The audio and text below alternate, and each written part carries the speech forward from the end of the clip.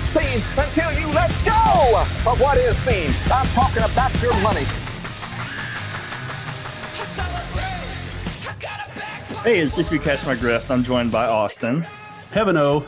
And I'm Dalton. And we have a special guest today.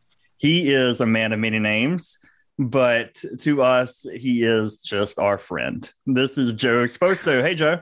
How are we doing, guys? Thank you again for having me on the show. And yeah, Joe Sposto is the best. Everybody else is either hit by a bus or only shows up like once every 3 months these days. Yeah.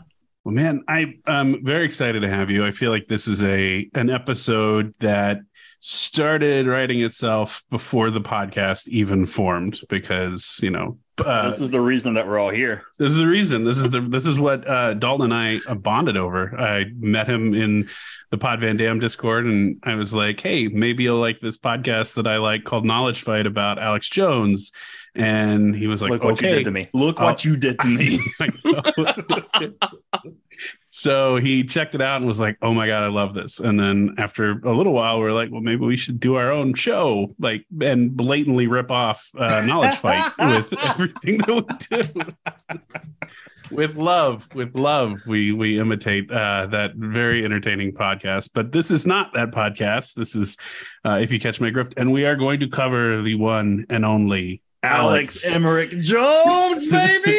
We're here! Dalton's a big fan. He likes Knowledge Fight almost as much as he likes Alex Jones. Of Alex Jones. Just take a step back. Yes, you are. This is going to be a lot of fun. And so we brought Joe on because Joe and I earlier this year started talking about Knowledge Fight, and I was like, "You got to check this out. This is a fun podcast." And so he sort of started dipping into it. I think you said around February, and so I figured it'd be fun to bring on someone who's learning in his journey about Alex Jones to talk a little bit more about Alex Jones. Yeah, I think I have the same cultural touchstones as everyone else has of Alex Jones, and I think it really comes down until this year, I think most people, if you said Alex Jones, they would say, "Oh, he's the Gay Frogs guy." Yep. Yeah. Yep. And that's kind of where I was too. I remember maybe it had to be 5-6 years ago on John Oliver's thing on HBO last week tonight. They did a bit, and it was more focused on Dr. Group. It was okay, Alex Jones is this, but Dr. Group, and that's really what they focused on. And maybe pre-pandemic, mutual friend of all of ours, David Bixenspan, mentions to me, he's like, "Oh, you would really like this podcast." And then the world changed, and I'm like, I don't know if I want to dive into this new thing, right? And then it was beginning of this year where him and another mutual friend, Adam Lash, were conversing. And it's funny that Bix and Adam are no longer friends anymore, which seems to be something, that happens, people in general. But anyway, they were going back and forth. And I'm like, I need to check this out. And it was all the formulaic objection episodes. Yeah. It was maybe the third or fourth one. So it was really easy to hop into it. And then I was hooked. And it was just the way that they were playing, because those weren't even Alex Jones episodes, the early ones. That was the different people that were involved in Alex world that were testifying and everything else. People like that. Yeah, Owen Schroyer and whoever, Daria is the woman. Yeah. So then it's all these people. And then the Alex stuff comes up and I'm like, oh my God, this guy's a maniac. And then I think there's also maybe the Alex Jones meme, which is the before and after picture, where it's here's the picture of oh, my supplements do whatever, and I'm not going to do the Alex Jones impression yet, but it's here's the before picture and here's the after picture, where it's he's literally just sucking in his gut. Yeah, just really red. He just got redder. He's more red. Yes, that's what it was. He was more red, and that was a meme. And then I've made the joke that he kind of bears a passing resemblance to Bubba Ray Dudley, aka Ray Dudley of the Dudley Boys, professional wrestler. And I made a joke about it. And I had a lot of people privately contact me. They're like, "Oh, I can't like that tweet, but that's hilarious. We all make the same joke." And I'm like, "Okay, thank you." Yeah, in terms of his like resemblance to celebrities, he's really kind of gone downhill because early on everybody said he looked like Bill Hicks, and now he looks like Bubba Ray Dudley. He looks like Bill Hicks if Bill Hicks was stung by bees. Oh my God. Funny enough, when he was still kind of like a small time player in Austin, he was voted like the best looking radio host in Austin, or it was something ridiculous like that. It was a category that was definitely meant for him to win. Best looking radio host, right? Which is it's the thing where they make the joke. It's like, oh, he's got a voice for radio, or a face for radio, and a voice. I was about to say, when you have a face for radio, the competition really isn't too thick. No, it's really not. I know you, and Austin, I know you're going to get into it, and Dalton and everything else. Did he start out as radio, or did he start out as a public access guy, or was it like simultaneously? It was public access, but really quickly after that, it jumped into radio. So, okay, and he was doing both at the same time. So yeah, he was kind of in both of those worlds for a little while because there was no video. Like public access was the only way he was on TV. Right. But now I know his public access show actually reached pretty far because, I mentioned before Adam Lash. Adam's, Alex is in Texas. Yep. Adam is in Vermont, and he used to work like the overnight at like a local TV station there, and they would get the Alex Jones tapes. Now, I don't know if the station was requesting them or Alex was just sending them out to places in the hopes that somebody would just play his tapes. Yeah, that's pretty cool. This had to be like, it was pre 9/11. I know that much. So Alex, and again, like I asked Adam about it, he didn't really give me a clear answer. But again, just crazy to think like Alex Jones was doing what indie wrestlers did at that time, because this was pre-internet, pre-anything else like that. You would make a tape, you would put your 8x10 on it, and you would just send it to promoters in the hopes that someone would look at it and watch it and call you to book you. But Alex is just like, here's my tape. Maybe you'll play it on your airwaves. Maybe you won't. I don't know. Like whatever the investment is on postage and a blank videotape, Yeah, and that was really early on. It was definitely his thing before he even got into like, and we'll talk about this a little bit. But before he got into supplements and everything, he encouraged people to buy his videotapes and then make as many copies and give them to people as he could. That's right. So like this was definitely his marketing strategy. He's like, you have to buy the original from me, but then I don't care what you do with it afterwards, just as long as you buy that first tape from me and then give it out. And I mean, he has people call in that have been like, I've made over 1,000 copies of your tape and given it out, and no one has gotten in touch with me to say how brilliant you are. And I'm like, that's heartbreaking. That's probably the last gift that somebody gave to someone. It's like, here, watch this tape of this guy. I think you're going to like him. And then that person gets cut out of their life. It's like the street crew for a punk band handing out their demo, and they just throw the demo on the ground. And I wish there was like a box set of all his DVDs. I feel like that'd be a great gag gift for someone. I'm surprised somebody hasn't archived a lot of that stuff on YouTube, but I think Alex gets popped on YouTube. Yeah, he gets pulled, right? He gets pulled quick, usually. Speaking of gag gifts, Joe, since you probably don't know this, Austin, I think 2 Christmases ago, got me a what's his name? Mike Lindell bobblehead. It was your birthday. It wasn't Christmas. It was my birthday. He got me a Mike Lindell bobblehead. It's like a gag gift, right? And I was too ashamed to put it on the dashboard of my car, but I put it in my cup holder, right? Just like a little reminder, like, oh, Austin gave this to me. Well, autographed as well. Yeah, autographed bobblehead. Well, I got pulled over one day, right? And the cops like asked me for the license, registration, all that. He goes, "Hey, man, is that Mike Lindell?" I was like, "Yeah, it is." He goes, "You know what? You have a nice day." And handed me back my license and registration out of the ticket. Only in Georgia. That's not a bad. And again, obviously, Georgia. Dalton, I'd have the InfoWars bumper sticker on my car. I'd have a My Pillow headrest thing, like anything that I could get just in case, like the odds are, I'm driving around. I roll the dice. You know what I mean? Where I live in Pennsylvania, I go 2 miles down the road. I have that stuff in my car. I'm okay. 5 miles the other way, I don't know. That's good. Not a good look.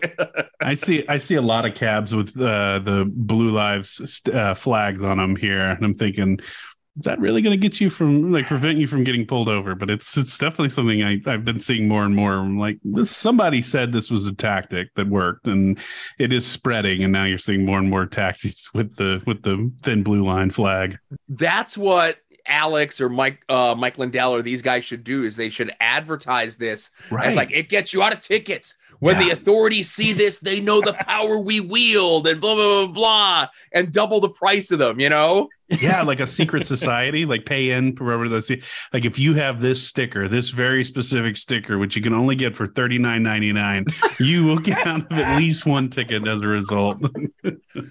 We guarantee it and all this other stuff. People calling in, oh, Alex, I was doing 100 and a 55 and the guy pulled me over. Oh, thank you very much for calling. That was great. That's good to see them have us. Everyone on our side. It's always out of breath too, Alex, you know? Part of me is like, I think I've been doing this long enough, and I've been reading and like slushing around in this cesspool for long enough where I'm like, I could really do a very convincing right-wing grift. Like, I know how to make money on this kind of thing. I just can't bring myself to do it. Like, I'll read the paper and I'll see a story and I'll be like, this is the perfect story for someone like Alex Jones to cover. Like, here's how you spin it to make it. And I'm like, no, get those thoughts out of my head. Like, what's going on? Why is this happening? I know, the way, you know, Jonah from Pod Van Dam will joke around all the time and says, I'm going to go be the funniest guy on Rumble or whatever the hell it is, right? Truth Social. Whatever the right-wing thing is, you know?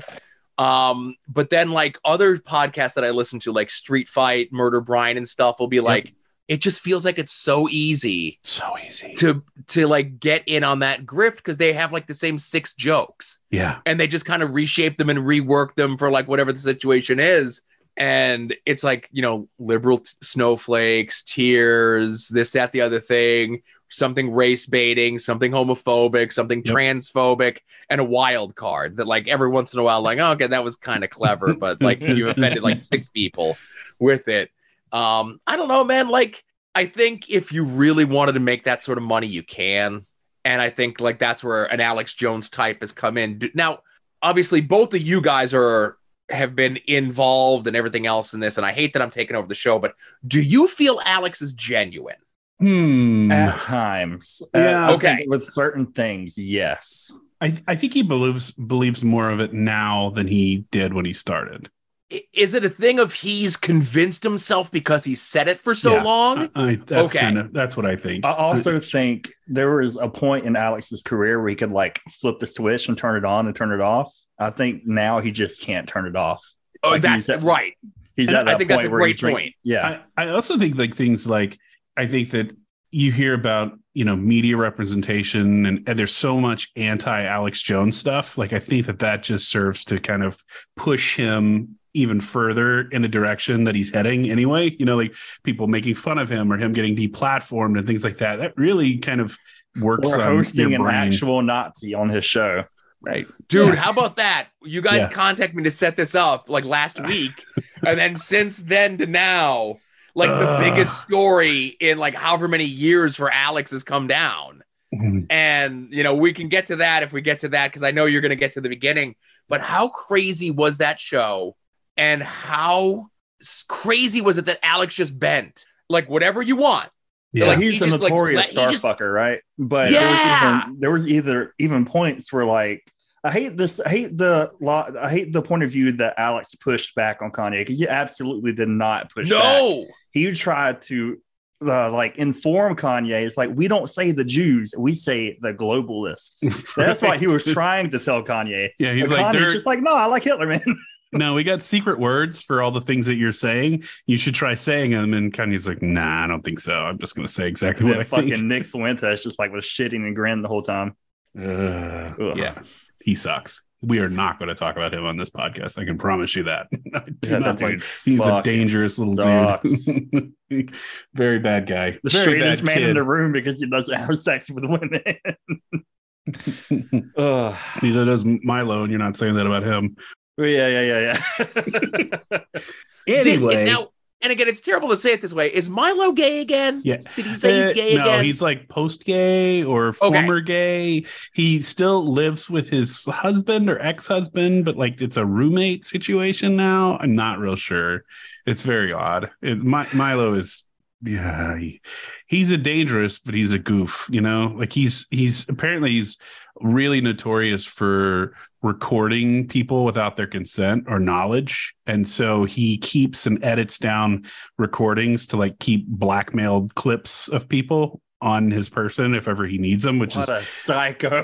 right, which is part of the reason that he's been able to kind of stick around as long as he has, and they haven't really turned on him as viciously as you would think that this British gay man would be turned on in super far right-wing circles. So he's got this thing he calls it the vault, and it's all of these clips of people saying really terrible things out of context. So you're not going to throw an allegedly on that? I'm not really worried about Milo right now. Okay.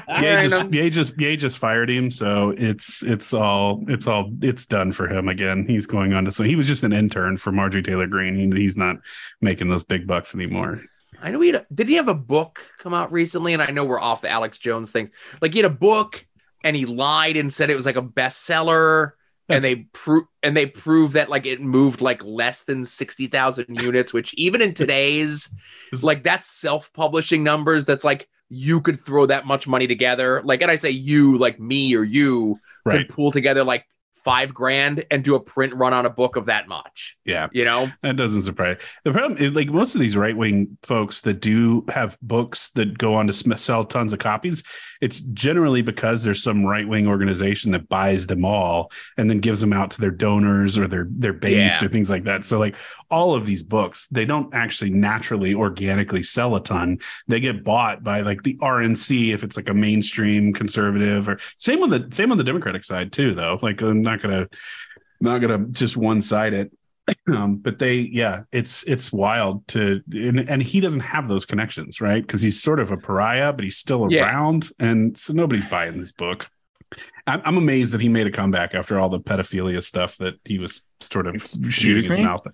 Yeah, he did this whole thing. I don't remember the exact details, so don't quote me on it. But he was interviewed and he talked about how it was something along the lines of like he didn't think pedophilia was such a big deal, you know, like if it was a teenage boy or something. It was wild, and he disappeared for a while. He vanished. Didn't he claim that he was just trying to be shocking, and like all of that wasn't like, it was this whole thing where he says all this crazy stuff and gave like examples and like dates, and like people are like, don't say any names, and he's like, oh no, I won't say their names, like as though it really happened. And then when it came out, he's like, no, I was just making all this up to shock people. And they're like, right, really? It doesn't feel that way. I mean, if that was a shock move, it was the worst, most like ill-conceived shock move, because you are dealing with a guy who's talking to people on the far right. He's already a gay man, which makes them uneasy. And they immediately equate some of these lunatics like LGBTQ with pedophilia. So now you've got a gay person talking about pedophilia, and they're like, see, you've just proven us right. Like, this is everything that we've talked about for so long. And it's like, what a stupid fucking thing to say. I mean, like, that's really, you're not doing yourself any favors, even if it's a joke, even if it's a shocking thing. It was real dumb. I've never been a big Milo fan. I don't think very highly of him. I think he's always been, he thinks he's more clever than he is. That's kind of what I think of him. But Ye liked him until he didn't, and now he's not got a job anymore. Ye fired him yesterday or the day before, so he's no longer with the entourage, and we're all better for it. Yeah. All right. So I guess I'll kick this off, and I kept this kind of loose this time so we can talk in between and kind of go through stuff. And as usual, I always write more than I talk, so I'll probably end up skipping stuff as we go. Austin would be like, yeah, we got a light episode today. I wrote 20 pages in the script. I'm like, what the fuck? No, only 15 today. But I accidentally bought this really thick paper, so it feels like a lot more than that. So just big sheets.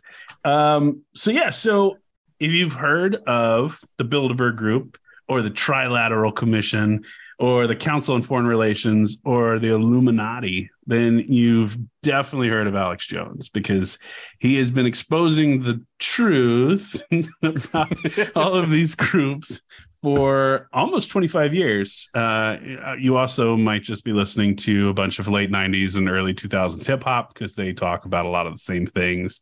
And we'll talk about that later. Kind of why. Hey, man, that is. Jay-Z throws it up. It's right there. And all his fucking concerts, man, it's right there, right in front of our eyes. You see it, man. You are going to be sad when you learn who he got that from. So, is it DDP? Did he steal it from DDP? Stole it from DDP.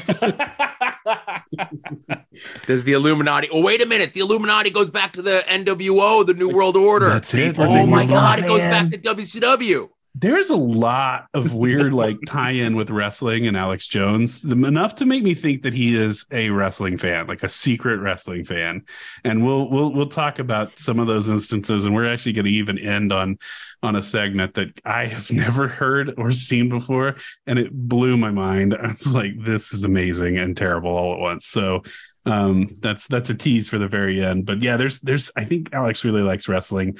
And I also think that he might really like Jim Cornette because of some of the things that he said like during the research for this, where I was like, that's weird. You know, like he talked about how wrestling today is more ballet than actual wrestling. And I was like, And I found two clips where he opened up he came back from a commercial to No More Mr. Nice Guy, which is what Cornette uses on his show. And I'm like, I think maybe that's what did it. I think I pilled myself because I heard that and I was like, what? What's going on? But anyway, that's not really here nor there. But Alex Jones is unquestionably the biggest conspiracy theorist in this country, maybe of all time. I'm willing to wager that because of just the amount of time he's been doing it and his widespread influence. He's had a bunch of surprisingly big name guests on his show. A lot of times they were before all the Sandy Hook stuff. Most of them were before the Sandy Hook stuff. And he even showed up in 2 feature movies by Richard Linklater, which is pretty impressive. What movies? He was in A Scanner Darkly, and he was in, oh man, I deleted that part. He was the 2 animated ones. Okay. It really clears it up. Sorry. So doing a voice, or like in A Scanner Darkly, was he playing himself or was he like a character based on himself? I'm glad you asked that because I have a clip of A Scanner Darkly right here for you. Where did Substance D come from? Why can't we stop it? The bigger this war gets, the more freedoms we lose, the more Substance D is on our streets. Can't you figure this out? Look around you. Look how far we've come. Humanity wasn't meant to live like this. Our every waking moment, tracked and traced and scanned. It's time to stop submitting to this tyranny. It's time to realize that we're being enslaved. Uh-oh, it's our tax dollars at work to protect us from ourselves. Hey guys, I used to be one of you. Stop selling out your own species.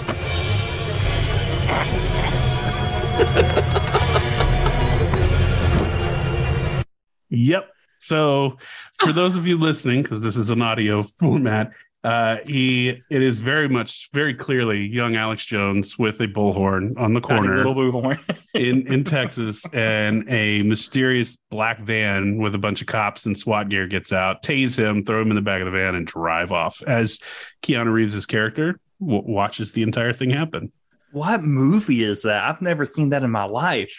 It's Scanner Darkly. So Richard Linklater he was a Austin, Texas guy. So he kind of like came of age listening to Alex Jones on public access and on the radio, like because Alex was really just a local figure for a long time, and so he got a kick out of him and ended up casting him in a couple of movies as a result. He was like, oh, this is that weirdo that is around here, local lunatic Alex Jones. Yeah, and so he put him in a couple of movies. Linklater's been on the show a couple of times. Some other people that have been on, Mike Judge, the creator of Beavis and Butthead, and King of the Hill. And King of the Hill. The better show. Yeah, I would agree. David Lynch, very famous director, was on there. Really? Twin Peaks. Yeah, Twin Peaks. He was on there talking about transcendental meditation, which is a bit of a grift. But, as like a big organization, not the act itself, but like the structured organization. And he's had a few wrestlers, including Roddy Piper, who got on and talked about how much he loved Alex and believed in what he was doing, which was really sad. But I also think that Roddy would say that to anybody whose show he was on. Let me dream this is true. Jesse Ventura has been on a bunch. and most recently Kanye. I'm sorry, Yay. So that's fun. Listen, I don't care what a Nazi wants me to call him. He's Kanye West. Wasn't Alex also on Jesse's conspiracy TV show? They're buddies, so they've kind of gone back and forth. So okay, yeah, they definitely. So right, and that's what I was going to ask was like, obviously, it seems like Jesse Ventura and him are friendly because they both read in those same conspiracy circles. But like these other people, Linkletter maybe just was a fan, but were these like is Mike Judge and David Lynch, are they? No, I don't think they're politically. I think that these were early enough too. I don't have the exact dates, but these are before I think he got into like, this was still like, he has a phase in his career where he's just like that funny, crazy conspiracy guy over in the corner that yells a lot. And like, he's fun to watch and before he got into the more hateful stuff. Like, he would be like a non-political, like an Art Bell type, maybe, let's say. Yeah. Okay. Yeah, a little bit of that. Yeah. That's where it was before all this. Okay. Sure. Well, he was an anti-authoritarian. That was his whole thing. That was his shtick for a long time. Like up until 2016, he never liked anybody that was in charge. He didn't like the Bushes. He didn't like the Clintons. He really didn't like Obama.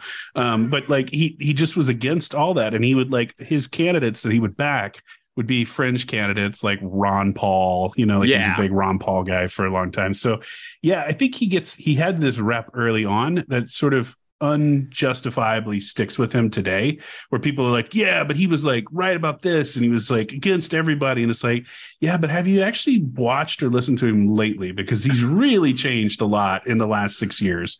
I know from listening to current stuff, one of my favorite Alex Jones quotes, okay, he always brings up whenever the Sandy Hook stuff was going on, and he'd always mention the stuff that he was right about. Right.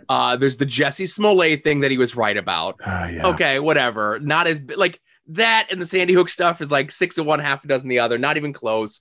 And he mentions a couple other things, but he would always say that he's always right 90% of the time. Yeah. And that's such a funny quote to me. And I don't think Alex understands how funny that quote is, that he's always right 90% of the time.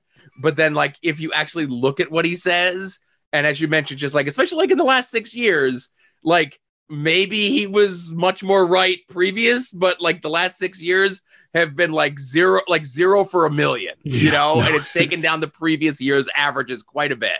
He uses that figure 90%. Like any of the psychics we've ever covered have used that same figure, where they're like, "Oh yeah, I have a 90% hit rate," and you're like, "No, you don't." Like you could say that all you want, but just willing it into existence is not happening. Like just if I say this enough, people will believe me, and it's like, right. No. Because if I say 100, no one's going to believe me. If I say 75, then I'm not good. Well, that's 90. Right. No one's going to challenge me. That sounds good enough. Right? 100 is unreasonable. So we're going to go with 90. No one will believe 100, but 90 they can get their arms around. So he's a Texas guy. I think that's pretty obvious just listening to him or seeing him. I mean, like that's his thing. And he was born Alex, like Dalton said, Alex Emmerich Jones on February 11th, 1974 in Dallas to his parents, David and Carol Jones. That's right. He is only 48 years old, which is crazy. My mom is older than Alex Jones. That's insane. He's 3 years older than me. Yeah, he's only 6 years older than me. And I'm pretty much a walking disaster. And like, if you put the two of us together and say like, okay, obviously one guy's older than the other, but how much older is this guy?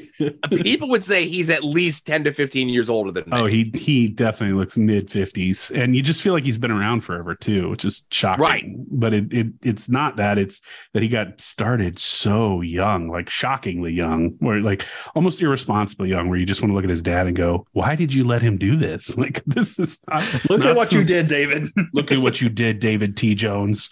So his dad was a dentist. His dad's still alive, but he's retired. He was a dentist. His mom was a housewife, and it was a pretty affluent household. Like, he didn't want for anything. He was the only child for a long time. His parents would eventually adopt a little girl. I believe she's Korean, but he has a sister that he never really talks about. But he was definitely reeks of an only child pretty early on, actually pretty often, where he's just spoiled. So Joe, how much do you know about the John Birch Society? Isn't the John Birch Society his dad was in? I know that. Yes. Now, he claims his dad wasn't in it. He says he had neighbors that were in it, but his dad was definitely in the John Birch. He said he had neighbors that would come over and talk about the John Birch Society with them. Nobody in the Birch, no Bircher is just going to come over to your house and talk to you about this fucking conspiracy group. They might. They're a little obnoxious. I don't buy it for a second.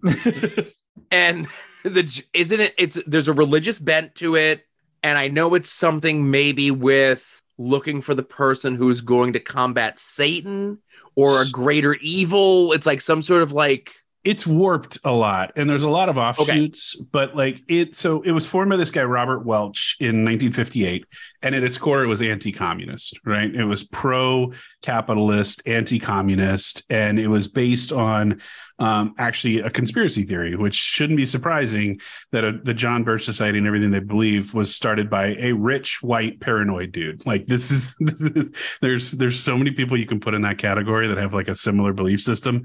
But it was the theory was that Lenin set forth a plan of global communism after the Bolshevik Revolution, right? So this is what Robert Welch is like, this is happening. It's happening all around us. And he said, there's three parts to it.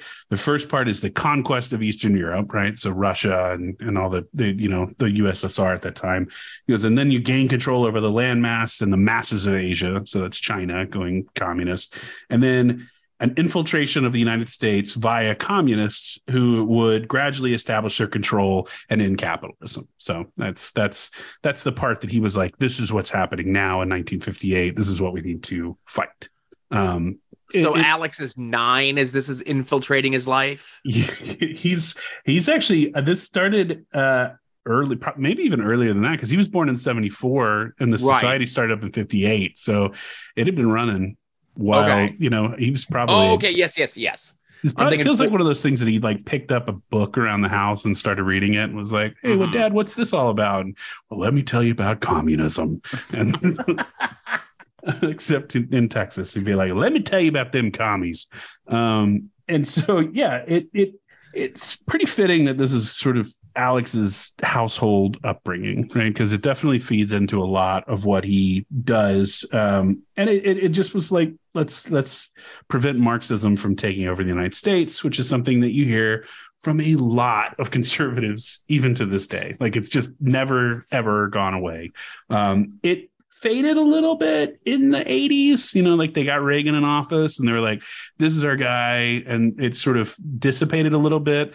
But in the late 90s, early 2000s, well, basically when Obama came back in the office and came into office in the mid 2000s, they were like, we need this again. And they're still around. They've got a YouTube channel and it's really try hard conservative stuff about like Marxists taking over everything. It's bad. It's not good. And it's not convincing. So it's not the organization that it was, but when Alex was little, it definitely had a big impact on him. Have you ever heard like either of you, and I know the answer is yes, but have you ever heard like a conservative say it's not a democracy, it's a republic? Yeah, absolutely. That's a John Birch line. If anybody says that to you, it was around before Welch got it, but Welch really got it and took a hold of it and was like, this is one of our points that we're going to make. It's not a democracy. It's a republic, because they were terrified more than anything else of like majority rule. Like they were like, oh, the 51% of people voted for this and they can't tell the other 49% how to live. So it was very much like this twisted, weird logic to everything about it. But that's John Birch. That's a whole nother episode on its own.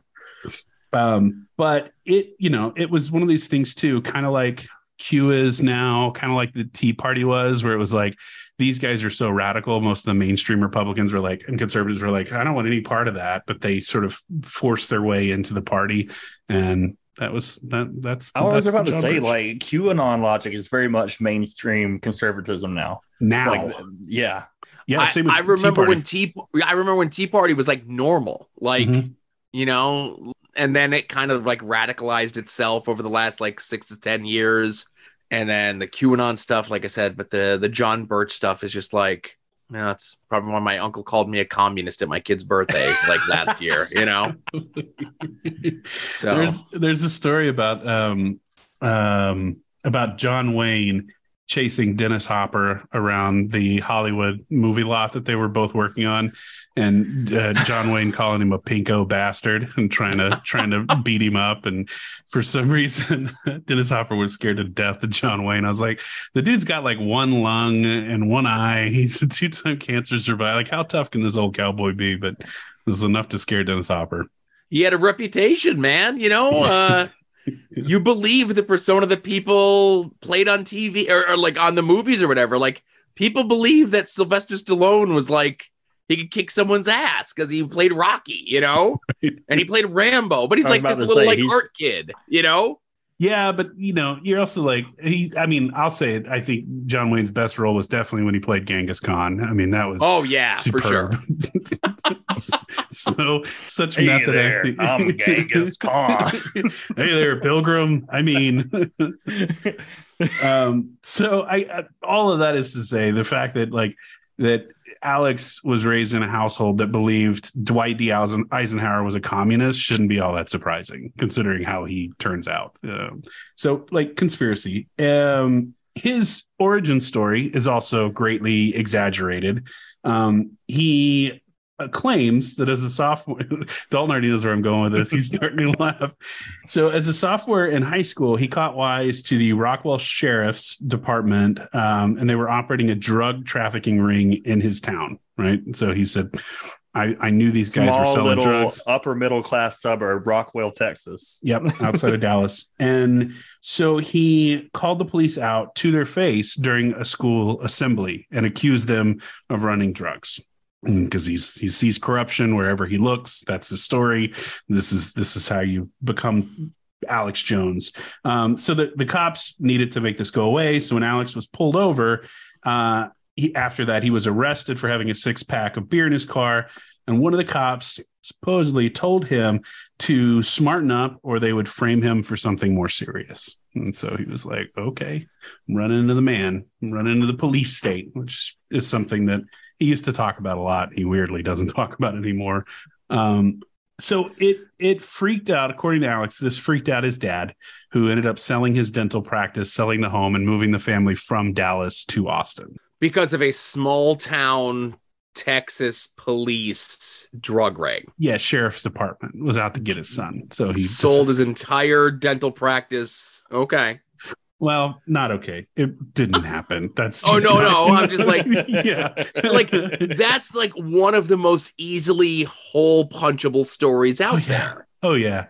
So the journalist and writer John Ronson, who we've mentioned on the show before, went down and started talking to like old classmates of Alex about no one remembers that the assembly went on. No one remembers him busting the police or exposing the police, and their version of things is very different than what Alex said. And so he went down and interviewed a bunch of people and made his own an episode of a podcast with it. He's written about it a bunch, but Ronson got close to Alex and really did the due diligence and investigated this. So the truth is, and this shouldn't be a surprise, is that Alex was a bully and a loudmouth. And he always has been. He always will be. He's a spoiled little daddy's boy. And some of the people that he went to high school with remember him as, at some points, claiming to be a Satanist. Like he would run through the school and go, I worship the devil. I'm Satan. Which is very different than this Christian person that he puts on the air now, or this persona that he puts on the air now. So all of this came to a head when Alex jumped a friend of his during an argument over a girl. And this got really nasty. So Alex slammed the guy's head into a wall. He knocked him out and then just started pummeling him, like kicking and punching the dude in the head. And it was really bad. There's been multiple witnesses that attested to this happening. This was when he was still in high school? This is when he was still in high school. He was a sophomore in high school. So his friend that he hit and beat up, his name is Jared. And this guy actually ended up suffering 7 skull fractures, a concussion. God, Jesus, dude. And he lost 20% hearing in one of his ears. He says that this day, he still has daily headaches as a result of Alex jumping beat the shit out of him. Beat the shit out of him, right? I mean, beat the shit out of him.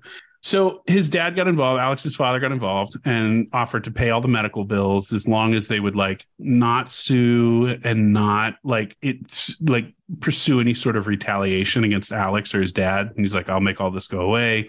So he gave him a bunch of money and it went quiet. Unfortunately, it didn't matter to this guy Jared's friends. They didn't care. They don't give a shit about what the parents are talking about. So they conspired to lure Alex to a party again while he's in high school. And they whooped his ass. Like they went after him and they jumped him and they beat the shit out of him. It was at that point that his father said, oh, my kid's not safe in the school anymore, packed up the family, sold the business, and moved to Austin, Texas. Because there you go. So that's the real story as opposed to the drug ring that he broke up. Yes. And when Alex is confronted with this story, he's obviously denies it. Like, right. He actually went into and said, well, no, that's not what happened. What actually happened was I went into the cafeteria and I single-handedly beat up every member of the football team. So like, all right. So yeah, that's where you're at. But it violence and conspiracy are like the two words to remember for this, because those are the two things that have been present in his life from like the get-go all the way through to today. Like it's violence and conspiracy. So Jones would go on to discover a book that probably changed his life even more than the John Birch thing, right? Because the John Birch is like your parents' stuff, but he went ahead and found the None book. Dare Call It Conspiracy. That's it. None Dare Call It Conspiracy by Gary Allen, who, believe it or not, was a very high-profile member of the John Birch Society.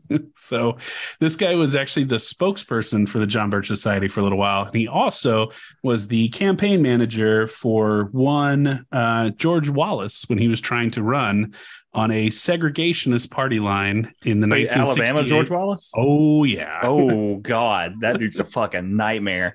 Yeah, so he was running for president in 1968 on a third-party platform, the segregationist platform. And this guy Gary Allen, who Joe, wrote, do you know the quote? Have you seen the clip? The clip, no. For George. Oh my God, Austin, you say I don't feel comfortable. The nose one? Yeah. Oh yeah. Well, George George like segregation now, segregation forever. It's like, yeah. My God. He's had some really shitty lines. He had a line where they asked him about being a racist, and he said, I don't. Oh God, Charlie, if this is too bad, bleep it out. He goes, I don't judge people by the color of their skin. I judge them by the size of their nostrils. Yeah, this guy ran for president several times and was the Alabama governor for 3 or 4 terms. I mean, it's wild. And again, listen, you're saying Charlie beep this out, and I'm going to tread lightly on this. I have family that live in Alabama. Okay. Me too. We would go down and visit them years and years ago. We haven't been down to visit them in a long time since we had my son. So it's been at least 10 years since we went down there. They live in Cullman County, Alabama. And it's so funny that when you get like out of Virginia to Florida, so many states and cities and counties always like to claim why they want to claim this. Like I've seen like no less than 5 or 6 cities claim that they're the birthplace of the KKK. Okay. So 2002, we go down to visit them, and like now entering whatever, like little town or city or whatever it is, right? Sign 2002, Cullman County. So welcome to Cullman County. And at the bottom of the sign is a horizon and the sunset and a man with a bindle over his back. Okay. And on this sign in 2002, it said, N-words, don't let the sun go down on your back. Yeah. It like 20 years ago. I haven't been down there in 10 years. I would not doubt that sign is still there. Probably is. Welcome you to this county. Welcoming you. Welcome to Sunset Town, man. A few years ago, Fort South Georgia used to be the same way. It's crazy. Yeah.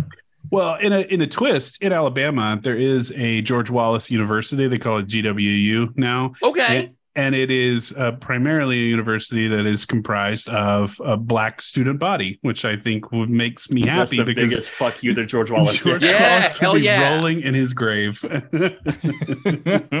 All right, sorry for that tangent. Oh no, that's good. This is what we do. This is where we're we run a real loose ship around here, Joe. Yeah, we do. I try again. We're on page 3 of the 15-page script, so I'm just that's pretty good. You're right on. That is 3, but almost done with 3. So right out of high school, Jones starts a show on Austin Public Access TV, right? So he graduates in 94, and so he hits the airwaves not long after that. And Austin Public TV in the mid-90s was wild. I mean, there was a ton of shows. They were just weird and wacky. I don't mean to interrupt. Yeah. He was born in 1974, and he graduated in 1994. It might have been 93. But Okay. It was yeah. But even still, if he's 3 years older than me and I graduated in 1995, he was held back a year or two in there somewhere. Yeah, he might have been. It's a little hard to get a straight record on him because he's done so much to like obfuscate his beginning and to invent it. So I could be wrong, but that was. No, I'm not saying that you're wrong. Yeah. I'm just casting dispersions on him. I'm saying, was he held back in kindergarten or was he held back in like ninth grade? I mean, maybe he got his ass beat so bad he had to repeat his sophomore year. Well, you said the sophomore year thing, he moved schools and that could have put him back, you know? Very much. I don't think he was a good student. I'm gonna go out on a limb and guess that just based on what I know about him. He was the smartest man in the room this past Friday or whatever day it was. Thursday, was it? Because he shut the fuck up. Yeah. Well, if he was the smartest man, he would have ended the transmission, but whatever. So the early 90s were a heyday for right-wing talk radio. Like this was the inception of right-wing talk radio. And it grew very quickly and became a huge influence on politics going forward. And Jones sort of likened himself to other talk show hosts like Morton Downey Jr., who's definitely a future episode because I'm fascinated by Morton Downey Jr. He was Rush Limbaugh, obviously, was on the scene at that point, and Art Bell. He's always really liked Art Bell. So Art Bell hates his fucking guts. Yeah, that's fantastic. That's a pattern too. We're going to hear about that. But like conspiracy was his bread and butter more than politics, especially at the beginning. And his big hero out of all of them was a guy named William Cooper. Bill Cooper. Bill Cooper.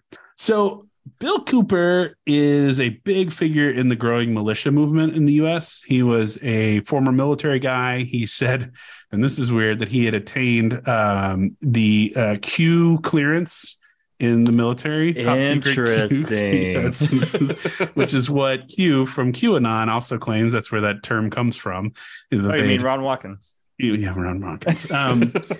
So he was big time. The movement really started up after Ruby Ridge and the passing of 2 federal gun laws. And the 2 of those were passed by Bill Clinton, which is why the militia people and the right wingers hated Bill Clinton. So one of the many reasons that they hated Bill Clinton as much as they did.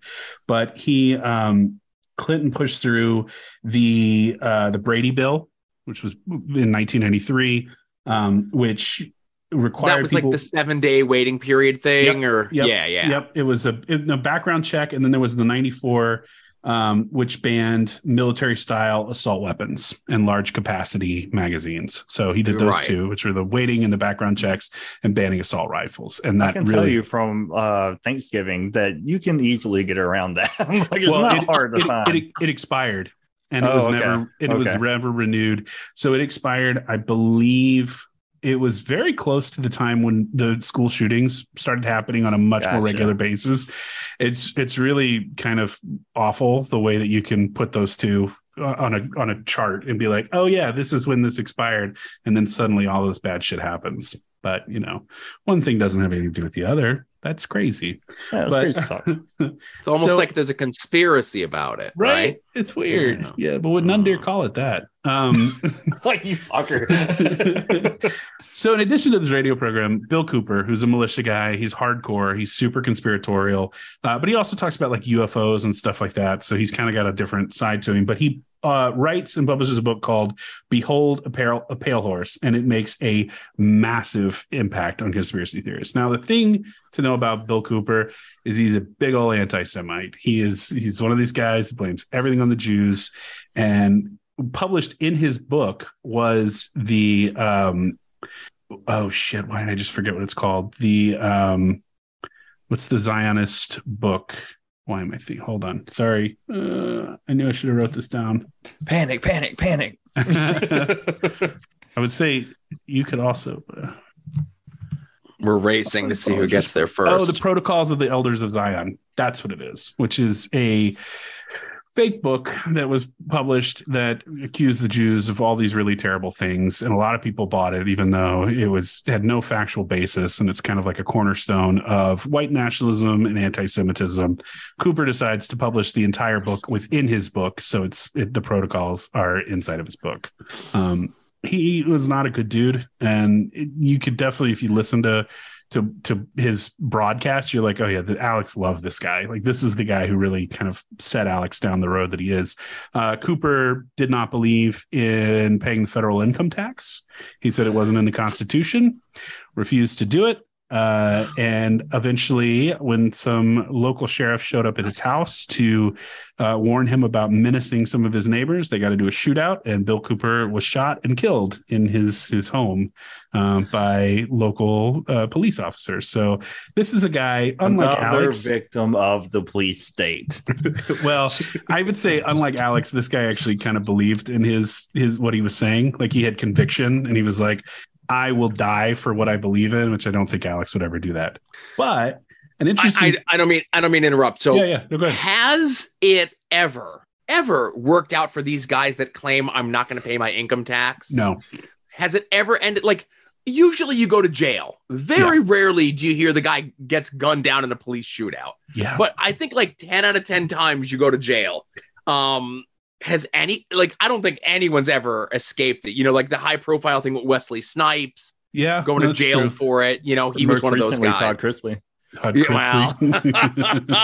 Turns out he doesn't know best. No, I think there's a certain wealth threshold that you have to hit, you know, like in order to get away with it. And it's usually not individuals that can get away with it, but I think there's plenty of companies that manage to get out of paying federal. It's not income tax, but federal taxes. Yeah, no, I agree. Out Amazon.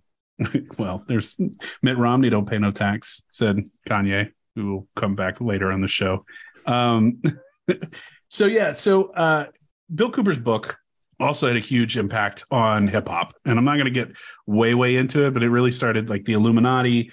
It was Prodigy from Mobb Deep that really got into Bill Cooper and writes a ton of lyrics around what Bill Cooper was talking about. He said that, what did he say? He goes, William Cooper wrote what everyone kind of knew, Prodigy said. For many in the black community, it was common knowledge that the CIA was bringing dope into the ghetto to further enslave the people. What was the big surprise? That, as Cooper claimed, AIDS had been whipped up in the test tube at Fort Detrick, home of MK-Ultra, as a plan to wipe out Africa. The fact that Cooper was a former naval intelligence officer, a big fat white guy who lived in Arizona, only made it all more believable. So that's hip hop got a hold of it before Alex Jones did. It was like, hey, we like these conspiracies. But anyway, we'll talk about Mr. Cooper in a few more minutes. But in early 1993, not too far away from where Alex was, a situation in a town called Waco was brewing. And this was Alex's first real news story that he could sink his teeth into. There wasn't a single right-wing radio host that wasn't all over this, because you know what? The government really fucked up. Like, oh yeah, they fucked up big time. Koresh was a bad guy. 82 people ended up dying. Not a great situation all around, but also like massive overreach from the government. And it was like the perfect thing for the right-wing media. If you want to take them down for being fucking pedophiles, number one. Right. Number two, like you can't just get in a shootout with people. You can't do it. Yeah, a lot of people died. But Alex had a different approach, which I thought this was interesting. So his approach was he was going to solicit money from his listeners, an early sign of things to come, but he wanted to rebuild a church on the site at Mount Carmel. So he raised $92,000 from his listeners to rebuild the Branch Davidian church at the site of the compound. Which, you tell me there's an alternate timeline where Alex Jones is a televangelist? He didn't join the church, but that was his thing, where he was like, the government like mistakenly killed these people, took down their compound, and it was not just, it was uncalled for, it was overreach. Let's show them a goodwill and rebuild this church. And they did. And it was a weird story that I wasn't expecting to hear. But he also had a thing where he really was all over Janet Reno for her role in this, and even confronted her at a forum. I'm assuming this was in Texas because I don't think he was leaving the state at the time. I want to show that to you real quick. And whenever tyrants come into your town or city, it's important to confront them, whether they're politicians or bureaucrats.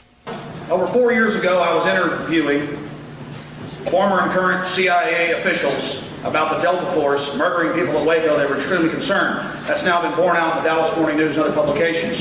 When are you finally going to come clean about the mass murder and using high-level special operations killers to kill Americans for publicity? Very important. Number one, about the Delta Force. Number two, Senator John Danforth, your special counsel.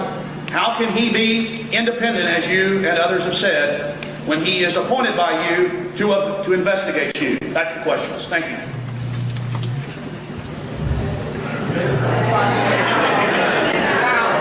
The crowd giggled and laughed, and Reno refused to answer the question. Makes you proud to be an American. A strangely subdued Alex. Early. And he, you know, like outside of maybe like 20 pounds, that was like 93, 94. Yeah, 93, 94. Like, he don't look too different there than he did like maybe like 6 or 7 years ago. Yeah. Yeah. You know, it's been a rough couple of years for Alex. It's probably around 96. I think that happened, which means he's 22 in that clip. Holy fuck. That's an old 22. But he's an old 22, but he don't look that different like over like the 20 years between until you get to like. Yeah, he was just an old 22. He was an Arn Anderson 22. Oh, yeah. Yeah, for sure. Looked like he had the Arn comb over, too, Yeah. You know? You noticed, like, it was before he, like, really developed his persona, right? There was like, well, governor. It's before he got the voice. Like, he forced his voice to change the way that it is he was now. like I said, subdued, you know? Yeah. Yep. It's definitely, he's learning, you know, he's early in his career. He's learning how to do it. And also early in his career in 1995, Oklahoma City happened. The Murrah Federal Building in Oklahoma City was bombed and destroyed. And it was a direct reaction to both Ruby Ridge and Waco. So really, Alex was kind of born out this perfect trifecta of government fuck-ups. Could not have been a better time in terms of like right-wing conspiracy radio. Like, he's such a product of his time. And the area that he's in, because a lot of your, you know, bigger right-wing radio types were like New York or LA or wherever it was. Yep. Him being right in the middle of the United States, like so close to those things. Oh my God. Yeah. Yeah. And this is also, and I didn't write this down, but this is also about the time when people start to suspect that he is Bill Hicks, because Bill Hicks also took an interest in Waco. Like, he was appalled by what had happened in Waco, which rightly so. Again, like, I think that's a total, like, regardless of where you fall in politics, I think that's a really fair critique and criticism to have. Like, the Waco was very poorly handled. And so, I mean, Bill Hicks is from Texas. He was down recording himself outside of Mount Carmel, the facility where all this stuff happened. So people were like, maybe this is Alex, you know. And then when Hicks dies suddenly without seemingly being sick, people are like, oh, this is a performance piece. He is Alex. And Alex is. Have you ever seen Bill Hicks and Alex Jones in the same room? No, because Bill Hicks has been dead for a long time. But Alex does not like when people call him Bill Hicks. He has a little bit of he's well aware of that theory and does not like it at all. So Waco happens, and it does cause a little bit of a split in right-wing talk radio, right? It freaks people out because this is a domestic terrorism, act of domestic terrorism. And even Bill Clinton was like, put some of the blame onto the right-wing radio and like helping to radicalize McVeigh and Terry Nichols. And I just want to read this really quick from a Daily Beast article by Justin Ling. It said, and this is talking about Art Bell first, because Bell broadcasts from his own desert compound, situated between Death Valley and Las Vegas. And like Bill Cooper, he spent the early 90s fixated on the intersection between aliens, America, and looming socialist one world government. Before the 1995 attacks, Art Bell was warning his listeners that the murder at Waco was all about the mass confiscation of American firearms. But Bell would later write in his autobiography that when he learned the bombing was retaliation for Waco, it, quote, scared the hell out of me. From that point on, Bell ditched the paranoia over the New World Order and instead dedicated himself to trying to uncover hidden truths and the secrets that hide in the shadows, from the paranormal to the extraterrestrial. In so doing, he largely ditched fears of gun confiscation. His show, Coast to Coast AM, would become a cult classic, which I was actually unaware of. I didn't realize that he really ditched most of the politics after Waco or after Oklahoma City. It just, you always thought Art Bell was like the alien, extraterrestrial, unexplained phenomenon sort of thing guy. And it comes out a little bit. If you listen to enough of him, you can definitely tell where he's coming from, but it's not overtly in your face political. Yeah, right. To continue with that article, it says others took the opposite lesson from the bombing. Jones doubled down after the attacks. He didn't believe that Oklahoma City was, in fact, carried out by two men who identified with the militia movement and broadcasters like Cooper. He saw the deep state's hands on everything. He was, like his idol, an ideologue. He wasn't on the airwaves to make money, gain fans, or crack jokes. So he doubles down and he's like, it's a conspiracy. This is what it is. You know, he jumped on board with our last episodes were on Ted Gunderson. Ted Gunderson talks about two bombs at Oklahoma City. Alex entertains that. I mean, there's a lot of this. They kind of were all, you know, taking notes from the same page. All these guys were, but it was a big moment. So his ambitions were bigger than public access. And his dear old dad was right there to support him all along. His dad bails him out of pretty much fucking everything he ever gets himself into. To this day. One of David Jones's patients was the station manager for a local talk station. The call sign, I think, is really fitting considering that Alex Jones was on it, but it was KJFK, which... near Dallas, assassination rumors. I don't know. David mentioned the real conspiracies, Bobby Kennedy, but let's not talk about that right now. You and Charlie need your own spinoff where you guys just like get each other ramped up about conspiracies. Anyway, David mentioned that his son would make a great host on their station, that he'd be willing to sign up as the first ad sponsor to sweeten the deal. So David bought his boy a spot on a radio station by agreeing to be an advertiser for his dental company. So at this point, is he just being supportive father, or is he like enabling a dangerous son? I think enabling a son who turns dangerous. Okay. That's where I'd land. Yeah, because from like what we're talking about here, like Alex doesn't seem any different than your typical run-of-the-mill, you know, like obviously might be inciting other people to do things, but he seems like just like a smaller Rush Limbaugh type at this point, you know? This is also like what he talks about is stuff you would talk about in college, but you know, like you get stoned and you talk about this shit in college. The problem is that Alex dropped out of college, so now I didn't have anything to do. So he's got this platform and he talks about it there and people start listening, and that feeds into it. And I think that's what created that monster. So he gets a job, and it was at hosting a show called The Final Edition on KJFK. And he calls it The Final Edition because he warns his audience that this could be the very final episode he ever records, because the government could come after him and kill him. And so every episode is the final edition of the show. Sound familiar?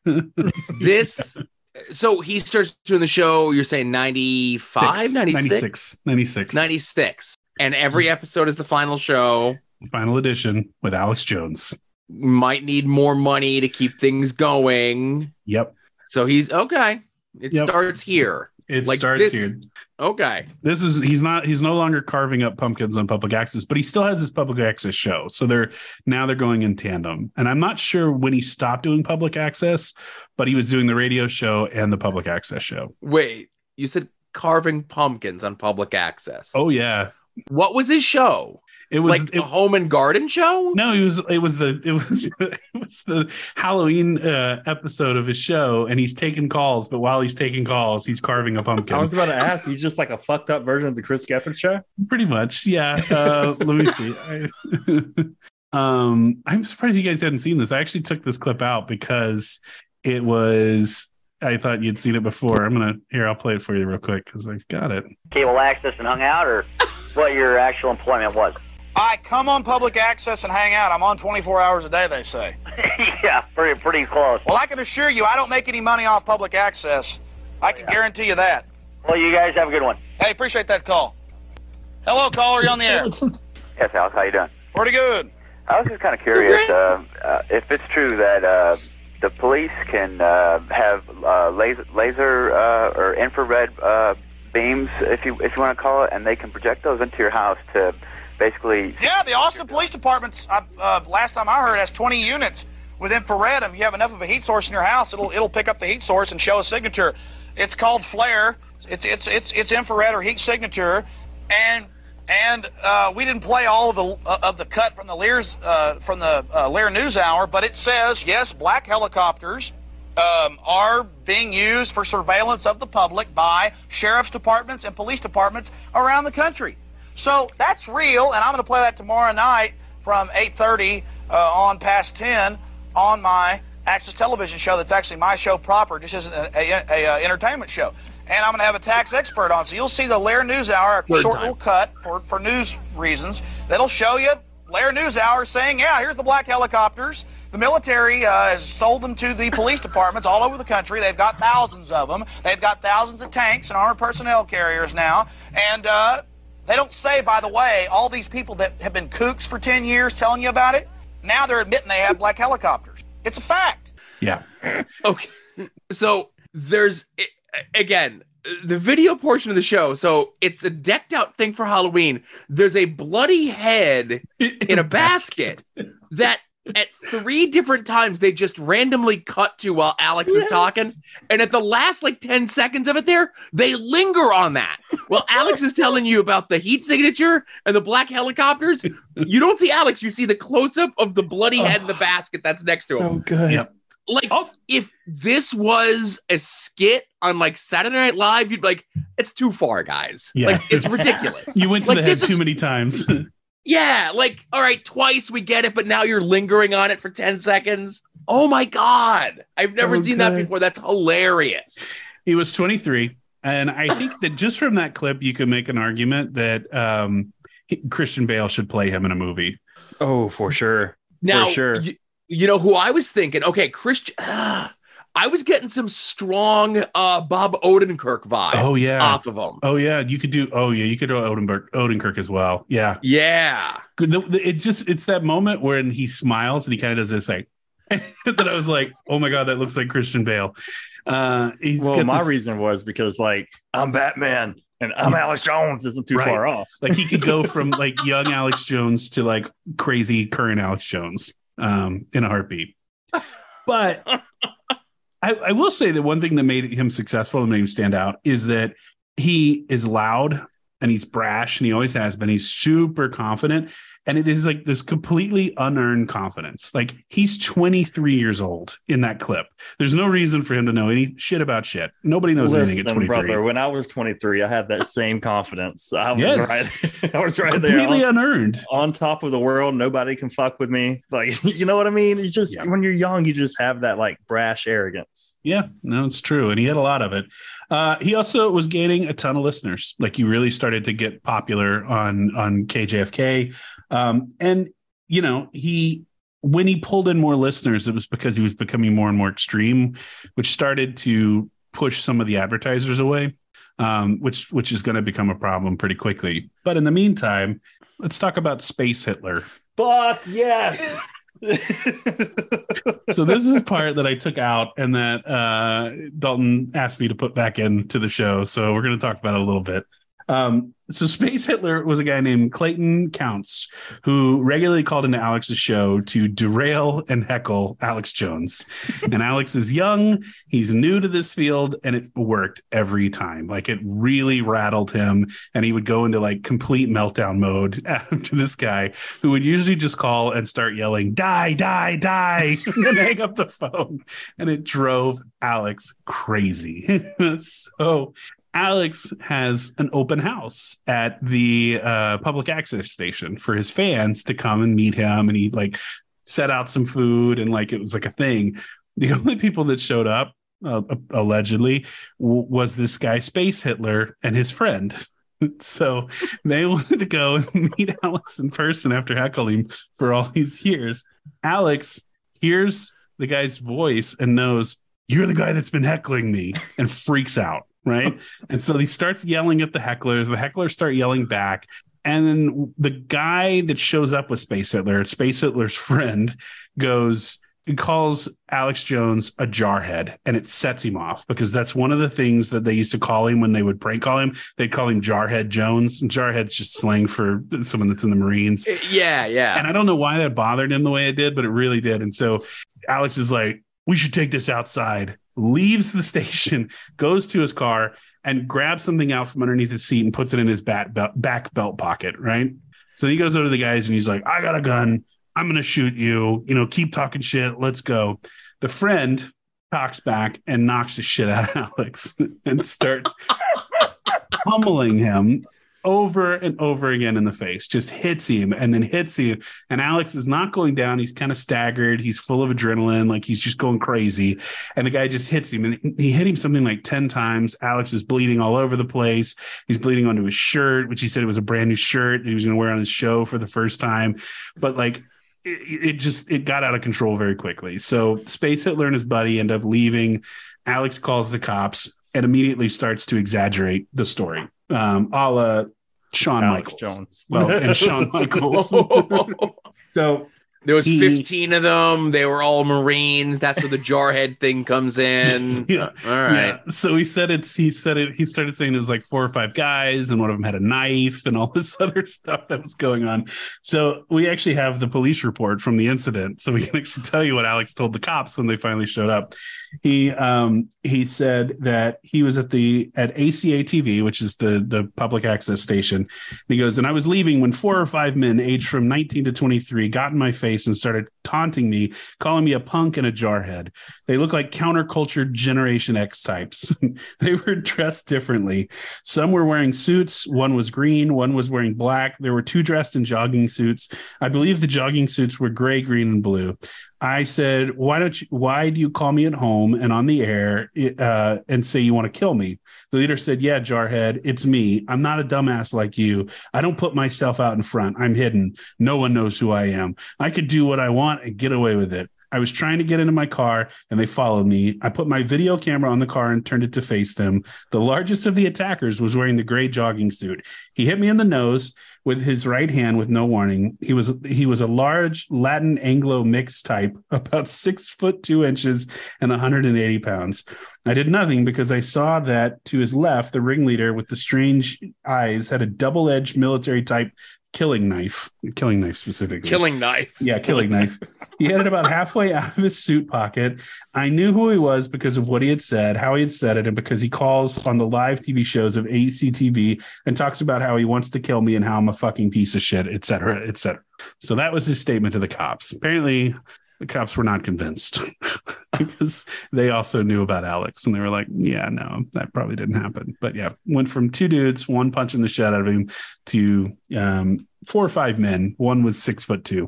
And mixed race and the killing knife and suits and multiple threats on the air of his public access show of him wanting to kill him. Yeah. And then they're like, well, we could just go and pull the tapes from the TV station, right? No, we don't even bother. Or the video camera that he said he put on top of his fucking car. There should be footage of this somewhere, it's right? Really easy to prove. Really easy to prove. It's almost like Alex is lying or something. Don't let the truth get in the way of a good story. That's it. All right. So in December of 1999, 3 years after he got the job at JFK, he got fired. It was a bit unfortunate since all of his bread and butter that year in 1999 was talking about Y2K. Y2K was huge in militia movements and huge in right-wing radio. Like it was going to hit, everything was going to hit the fan. But Alex, now without a radio station, has a plan. Rather than move to another radio station, he decides to make a critically important pivot, and he moves online. And this is early internet days, 1999. I'm trying to figure out how you get a shit, because I had dial-up internet. I knew how slow that shit was. How the fuck do you get a show live streamed on the internet in 1999. Well, it was audio only, and he actually had one of the first IDSN lines in Texas. So it was a super fast, really, really expensive internet connection that he had run into his house. So the show started, he was broadcasting out of an extra bedroom in his house, but he had set up an IDSN line, which is very, very quick. Damn, just like me. Yep, just like you. So it's with the help of his wife, Kelly, who is very much has her hands all over this. And you see her on Twitter now. A conspiracy theory about Kelly that we will get to later. Okay. So Kelly's his webmaster. She's really the reason that InfoWars became the thing it did. But that is what they named their new venture was InfoWars. And she like promoted it and helped get every set up, helped run the technology, all that kind of stuff. And it really allowed him. He was like the first one online. So like Rush wasn't online. There was no Glenn Beck at the time. He was like a small time radio host. Like this is he was like a morning zoo guy, Glenn Beck, you know? Yeah. Yeah. So this was huge for Alex. Like he beat everyone else getting online and made a big difference. He got now he's got a huge potential listenership that's not dependent on radio stations. However, at the same time, a guy named Ted Anderson was looking for a way to sell gold. That he had a company called Midas Resources, which sold gold. And we can talk about like the devaluation of the dollar, which is again something that right-wing radio hosts talk about a lot. So it makes sense that you would sell gold. Ted had a different strategy. He decided in order to promote his gold sales that he would actually set up his own radio network, which sounds... Well, this is where Genesis comes into the picture, right? It's called Genesis Communications. So this reminds me of like in the 80s when they made television shows to sell toys. Like He-Man was a cartoon, so you could sell He-Man action figures, right? Huh. Voltron, the only reason it was a cartoon was because they wanted to sell toys. Like that was the strategy. So this guy's like, I'm going to set up a radio network with over 100 affiliates just to sell my gold. And that's what he did. Ted actually is quoted as saying, they actually work hand in hand. One fits like a glove. They're partnership type businesses. Midas Resources needs customers. Genesis Communication Network needs sponsors. So he's now sponsoring his own radio network. And the funny thing about Alex's show is he does not make any money from his show. He makes all of his money from today. It's the supplements that he sells. Yeah. Like his show makes $0, nothing. His whole show is an advertisement for these supplements. Right. And I imagine back in the early days of Genesis, it was the same way with Midas, right? It was Midas. And it also was about this time he started making his documentaries. Okay. Big quote documentaries. And so he was selling his documentaries through his website, and he had Midas Resource was his big sponsor. So now he's broadcasting InfoWars from his home over online, and he's also being picked up by all these Genesis communication stations. He was like the crown jewel of the Genesis network. He was the guy. So he ends up being on around 100 affiliates around the country pretty quickly. That's impressive. Yeah, it is impressive. I mean, he's got reach. And his big trick is he would bring on an economic expert who would go on and he would warn against the collapsing value of the dollar.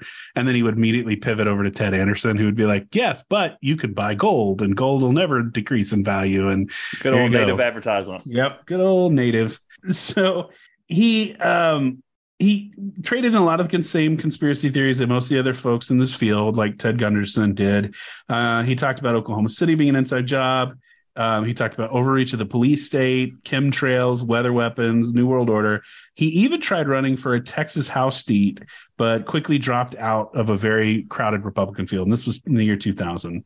So John Ronson, we talked about him earlier, he met Alex and they actually ended up going to Bohemian Grove together. Like he got caught wind of this guy, Alex. He was doing a documentary on Randy Weaver, who was the patriarch of the Ruby Ridge family. And Randy Weaver was like, oh my God, if you've never heard of Alex Jones, let me introduce you to this guy. So that's when John Ronson runs into Alex Jones. This is his observation. It says, so I started talking to him, and it was clear back then, he had an amazing way with words. He was very eloquent, funny in a kind of sort of intentional and unintentional all the same time type way. And then about a year later, I kept hearing this conspiracy theory that there was a shadowy group that read in a redwood forest in Northern California, where they had a ritual that culminated in human effigy being thrown into a bonfire in front of a giant stone owl. And people like Henry Kissinger and George Bush and Dick Cheney would go to the ritual. So I thought, well, my first thought, well, it can't be true. And then my second thought was, well, I should try to sneak in. And my third thought is, well, I won't do that on my own. Remember that guy I met at Waco? So I found Alex Jones, and they break into Bohemian Grove together. This is an essential part of his myth building, right? Yeah, especially this early stage. But the Bohemian Grove, wasn't it like a child or a baby that was sacrificed specifically, or am I misremembering something? They said it was a human sacrifice that was made to look like, and they some of them were like, oh, that's the dimensions of the effigy that they burned look like child dimensions, like a big head and like little body, and they're like, oh, so they make that leap that it must be a child was in the effigy that they burn. Right. It's Bohemian Grove is weird. And like, I understand why conspiracy theorists jump on that.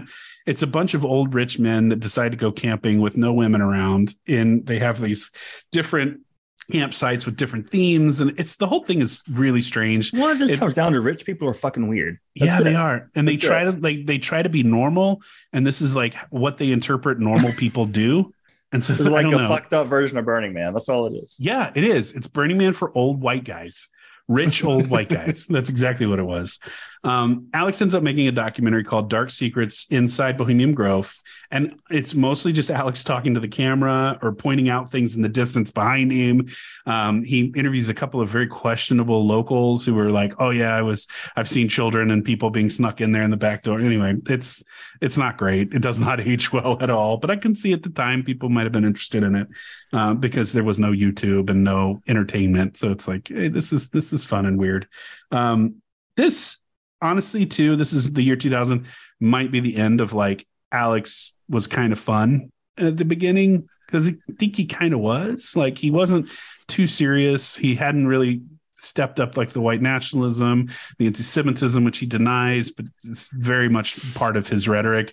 Like, this is definitely like the end of like, he's kind of fun. He kind of goes downhill from there because he is really about to break free of all those old conspiracies.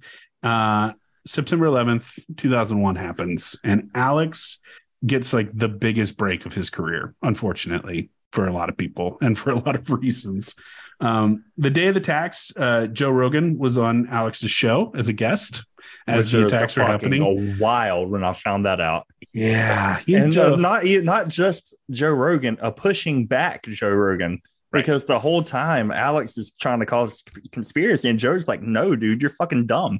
Like, this is not what it is." Yeah. So the initial theory that he has is that it is the attacks were caused by the EU. So the European Union planned the attacks. They decided to take down the World Trade Towers because reasons, I don't know. But like most of Alex's theories, they change over time, right? They constantly evolve. If I remember, wasn't it to collapse the dollar? To collapse the dollar to make the euro strong, like more powerful? And like there was a logic that he was trying to push, but it was a logic that made absolutely no sense. Yeah, it's like, why draw a straight line when you can draw one that just zigzags and curves? And it's like, sometimes the easiest answer is probably the right one, and it's not about the euro. Like, I don't think any of that was going through. It's also like, it does change a lot, and I think that it's worth pointing out that Alex's listeners seem to have like the memory of a goldfish. They don't remember any of this stuff happening, and I think that that's why a podcast like Knowledge Fight is really great, because they're documenting it as it happens, and they're like, oh, remember last week when he said this? Well, this is what he's saying this week. And you can see the way that his conspiracies change and move and fit whatever narrative he needs to tell that day. I think that's really important, especially for all the people who are like, Alex Jones was right and he caught this right. And it was like, no, he didn't. He like fucked around until he found something that stuck, and then he ran with that. And sometimes it's vague enough to, when you look back, to be correct about it. Like a psychic, you throw out a bunch of bullshit, one thing sticks, and that's the thing you like hitch your wagon to and just ride and just go. It's just like, for an attention deficit riddled person like me, like I have the attention span of a hamster wheel. I'll hear one thing, forget it in 10 minutes. So Knowledge Fight is really good for a person like me, because if I were, I grew up in the South, so I'm one left turn away from being a conspiracy nut, right? So for like a person like me, if I were listening to Alex Jones' show, he could say one thing one day, and then the next episode say something completely different. And I'd be like, "Oh yeah, Alex Jones is right." Yeah, you just forget. You know what I mean? You just remember. You remember the big stuff, the stuff that he stresses over and over again. Right.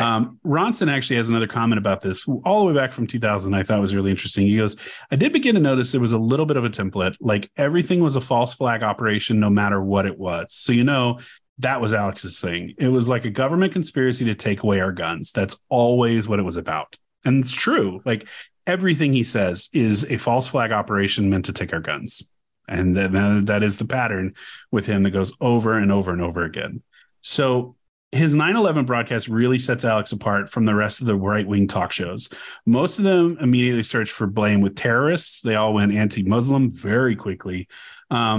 Even before all the details of the attack were released. Rush Limbaugh wasn't even on the air that morning. He was supposed to be flying, and his plane got grounded after the attacks. And so he called into his own show and was just trying to make sense of everything. And he was very rational considering what had happened, which I was a little surprised by when I went back and listened to his 9/11 coverage. He doesn't stay rational for very long, but on that morning, nobody knew what the hell was going on. Moment there, right? It is. But Alex was like, let's just go. Let's fucking go. Let's do this. Let's talk about the New World Order. Two things really quickly about 9/11. One is that some people point to Alex's opposition to the Bush administration as proof that he doesn't have any sort of ideology. And this is not true. He's a right wing. Bush just wasn't right wing enough for him. Like that's really what he didn't like it. The other thing was that, so Bush was like a compassionate conservative. That wasn't Alex's thing. The other misconception is that Alex Jones predicted 9/11, and this has lingered forever. And everybody says it. Even I think I saw Kim.com talk about how Alex Jones was right about a lot of things, and 9/11 is usually one of the things. Kim.com. It's internet weirdo in New Zealand. That's a whole different. He might be an episode. Anyway, he did warn an attack. Specifically in the World Trade Center, but it was a couple months after Bill Cooper said almost the exact same thing. So he's still picking up stuff from Bill Cooper. Yeah, absolutely. This was his hero in so many ways. So Bill Cooper technically predicted something, and Alex just copied what he said, and Alex just had a bigger platform at that point. Yeah, and Bill Cooper actually died in November of 2001. So he was only around a couple months after September 11th before being shot by police and dying in his compound in Arizona. So yeah, Bill Cooper wasn't around to capitalize on it. And I wouldn't say that he predicted it. He just, there was good reason to think that Osama bin Laden would plan another attack. He had attacked the American embassy in 1998. There was already had been a bombing at the World Trade Center a few years before that. Like, these are things that weren't totally out of the realm of possibilities. So the fact that you infer that there might be a terrorist attack on the World Trade Tower, it's not a big stretch. It's not like you're shocking anyone. Then it happens. You take credit. You're like, I got the win. But Cooper, who, again, Alex really looked up to and actually called into Alex's show early on, ends up turning on Alex. And it's because Alex ends up turning on him. And this is something that we see a lot. And I just want to play you the only clip I'm probably going to ever play of Bill Cooper on this podcast.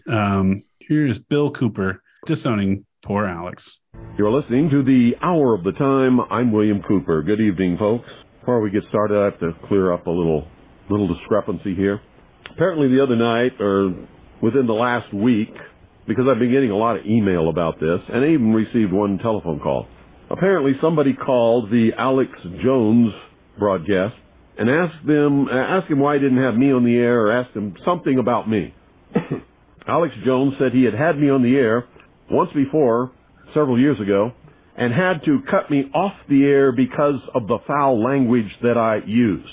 So on the air tonight, I'm going to tell you, Alex Jones, you are a bold-faced, miserable, stinking little coward liar. Now let me say that again so there's no mistake about it. You can all tell Alex Jones that I said this, and I suspect he's listening because he does. Alex Jones, you are a bold-faced, stinking, rotten little coward liar. I played that just for Dalton. I knew he'd like that. No way to misconstrue that, I guess. I love it. And Alex was listening. He was listening. Yeah. So he Alex pretty quickly crossed paths with Bill, and Bill cut him off. Bill died the same year he went on air with that. But this is something that I've noticed about Alex, is that he really uses people for his own means, right? He uses people for exposure. He uses people that can contribute to his own, path to success and finding a bigger audience. But anyone who catches wise to it usually cuts ties pretty quickly. And that's what Bill was like, oh, you brought me on your show to give you some legitimacy. Mm-hmm. And then when I wasn't on your show, you started talking shit, and my listeners heard you and told me, and I'm done, And what this does is it leaves Alex surrounded by a bunch of yes men and grifters who are reliant on him, And I think this relationship even extends to like Joe Rogan. Like Joe Rogan, Alex has talked so much shit about Joe Rogan over the years, but Joe has him on the show because the episodes with Alex Jones get more viewers than any other episode that Joe Rogan does.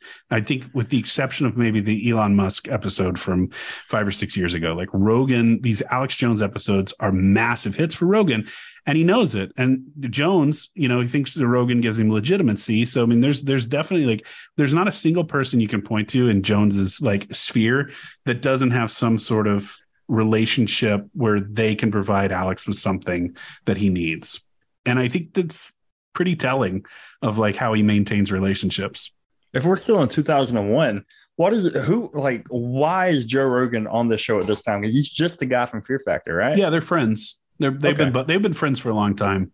Right. And I think that there's a weird loyalty there with Rogan, but I also think that practically he knows that he gets big numbers with Jones. So everyone after September 11th, everyone's a patriot, right? Everyone toes the line. Everyone is really like gung-ho America. We talk about freedom fries and stupid shit like that. But anyone who didn't was going to be punished with it. So Alex absorbed a ton of this, right? And he started losing his syndication. So he was getting dropped left and right, but he didn't really care. He doubled down. Like he said, I'm not going to reverse course. I'm not going to stop talking about like the September 11th conspiracy, that it was an inside job and the Bush administration blew up the towers with the remote controlled airplane, whatever the conspiracy. Jet fuel can't melt steel beams. Right. So he didn't stop with just his on and yeah. I was gonna say controlled collapse, but go ahead. Controlled collapse, yeah. There's like a weird device on the bottom of the plane. I've seen a million demolitions in my life.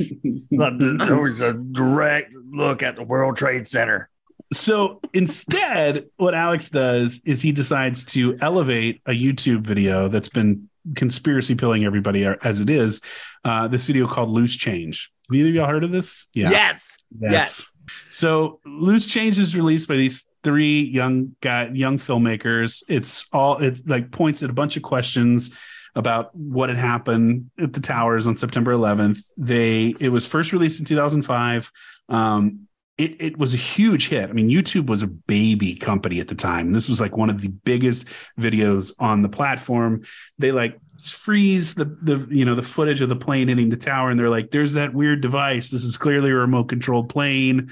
That was kind of what it was. They ignored the stuff that's inconvenient. Like if this was a remote controlled plane, what happened to all the passengers that were on it? We've never heard. Anyway, there's a lot of mumbo jumbo, but a lot of people saw this. And so Alex actually gets involved and executive produces one of the later cuts. So I think it's the third version of Loose Change is produced by Alex Jones, and he pours something like $200,000 into it to increase the production value. He adds like an extra hour of footage, of him talking to the camera. It very much became about Alex. So he co-opted this video. I mean, add an extra hour of 9/11 footage. There's only so much footage. I know. He did it. I haven't watched it because it's behind a paywall still. I was going to say, if I remember correctly, there's like a lot of like freeze frames. Yeah. And it's a lot of like, here's CNN's footage. Here's this other footage. And it's just a lot of just like slow motion. It's a lot of this. So you could drag that footage out pretty far. Look at that weird shadow. What's causing that shadow on the whole of, it's the whole thing. Yeah, so he sells that. And I mean, again, this is now we're up to about 2007. Like, he's still just selling videos. He's still got Midas Resources. Ted Anderson, spoiler alert, would eventually lose his gold license because he wasn't fulfilling orders in a timely manner. And so the state of Minnesota, where he was based, yanked his license. And so that would eventually go away. But we're not there yet. 2009, Obama takes office as president, and the best thing that could have happened for Alex, for right-wing radio in general. But yes, Alex, abso-fucking-lutely. They lost their minds. They were like, here's a Muslim right after September 11th. Now I remember family members saying that he was the Antichrist. Like shit was fucking wild. I have a friend who called him the Antichrist too. It was like, wow, he just got into office. I mean, it was big. And Alex has said, I mean, he's talked so much shit about Obama. It was really hard. I couldn't pull a single clip that would, like, there's just so many clips. I just ended up pulling one because it made me laugh. You sound like Alex right now. There's just so many documents. There's just so many. I can't possibly get through them all. I can't get through it. I have all these printouts on my desk. I'm going to get to them eventually. Hold on. I got the documents. Got them right here. So I just, as you're saying about Obama, okay, I just want to throw this out there. I don't know if the ship has sailed on it. If Obama went on InfoWars, would Alex change his tune, do you think? Because there's no way Alex would say the shit to Obama's face that he's been saying to him for all these years, right? Absolutely change based on who he's talking to. Yep. Yes. He's a coward. Okay. He's a coward. Okay. So this I thought was a video clip. I clearly exported it as a audio clip, so you're just going to listen to it like everyone else. This is Jones talking about some of his early impressions of Obama, and that made me laugh. So here you go. Obama is a peacock of evil in a fancy suit trained to lie and deceive people with a super high IQ and is an American psycho. How's that sound? So he didn't like Obama. The video. I can see it. he didn't like Obama.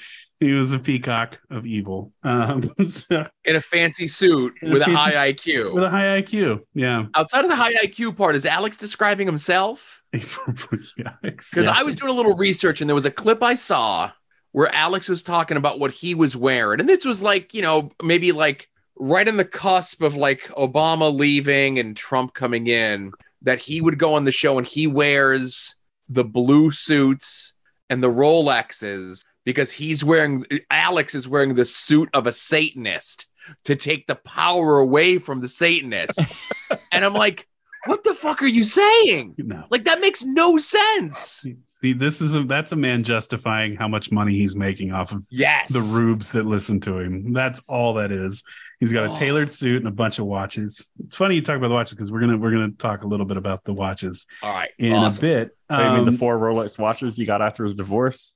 Yeah, we'll talk about that. So we're gonna jump through and just kind of do his greatest hits because there's so much with this guy. In 2010, he started talking about gay frogs, which is kind of the thing that he's known for online. He said that which it's funny until you really dig deep into it and you realize that it's incredibly homophobic. Because he would say things like, the reason that there's so many gay people now is because it's a chemical warfare operation. And I have government documents where they say they're going to encourage homosexuality with chemicals so that people don't have children. When you open a statement up with the reason there are so many gay people, I'm done. Like, I'm done. That's it. Like, I'm out of there. Wasn't it a thing about it? They were putting whatever the chemicals were in the water supply. Yeah, and it was turning the frogs gay. And now I wonder, could I get a water filtration system maybe to get the gay out of my water? It's funny you should mention that. Oh. If you go to InfoWarsStore.com right now, you too can buy one of several water filtration systems that we sell, all guaranteed to get the gay out of your water. There's some TikTok, like the TikTok trends go real quick, and I got a kid, so he watches all that stuff. And there's some new current one about like ultra purified water, right? Oh God. I don't know what the hell it's about. You know what I mean? I'm like, it's TikTok. I want nothing to do with it. But he was mentioning it to my wife, my kid was, and she was looking up the filtration systems online. And anytime I think of anyone with a water filtration system, I immediately think of Alex Jones. in a negative way. Yeah. And I'm like, I know she's not going to Infowars.com to buy this, but I'm like, no water filtration systems. I want. They're drinking the fluoride. Damn it. We're drinking the fluoride. That's right. And to be fair, from what I understand, like the filtration stuff is legit, right? But the way he sells it is fear.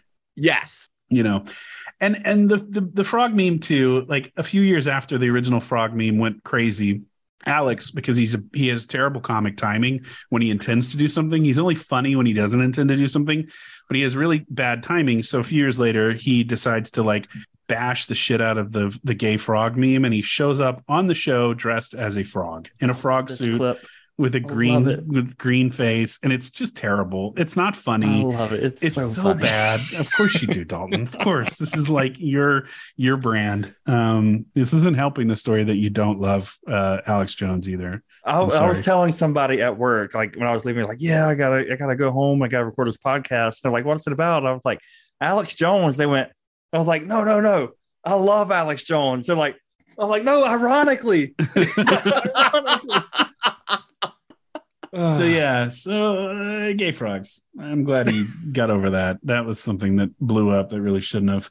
On January 8th, 2011, Representative Gabby Giffords was shot in the head outside of a Safeway supermarket in her home state of Arizona. The shooter hit 19 people, killed 6, and immediately, like, the media goes and looks for a reason why. And the reason that they found, probably not 100% justifiably, was Alex Jones. They said, oh, this guy is definitely an Alex Jones listener. That never was proven. The guy did really like Loose Change, which Alex Jones produced. And he also liked this other movie called Zeitgeist, which Alex Jones had like recommended to his listeners. So there's a chance this guy listened to Alex Jones, but there was never a concrete thing. But he became like the demon, like everybody went after, because he was far more radical and saying more, more violent rhetoric than somebody like Rush Limbaugh. Somebody like Rush really got like absorbed into the Republican Party and became like a kingmaker. And most of his like really terrible things that he would save for Democrats, whereas Alex was saying shit about everybody. Like he didn't care, especially Obama though. So, one thing that Alex does that other people don't do, other radio personalities, is he does get involved. Like he does like a good protest. He likes getting down on the streets and showing up places with a bunch of followers and protesting things. And sometimes they're ridiculous. Sometimes they're not. Sometimes it's January 6th, but sometimes it's not. But I think that like I found this clip. It made me laugh. So I'm going to play it because it is the first time that Alex decided to storm a Capitol. He stormed the Capitol of Texas. He went to Austin and was protesting. And I want you to listen to this and then try to guess what he's protesting. I think it's fairly obvious, but it makes me laugh. And part of me thinks this is like a diversion to take the attention away from the Gabby Giffords shooting. But here we go. A large portion of the population is upset and angry, including the Texas House and the Texas Senate, under a threat of a federal blockade. It's an act of war under international law to block transportation and shut down ports, either air, land, or sea.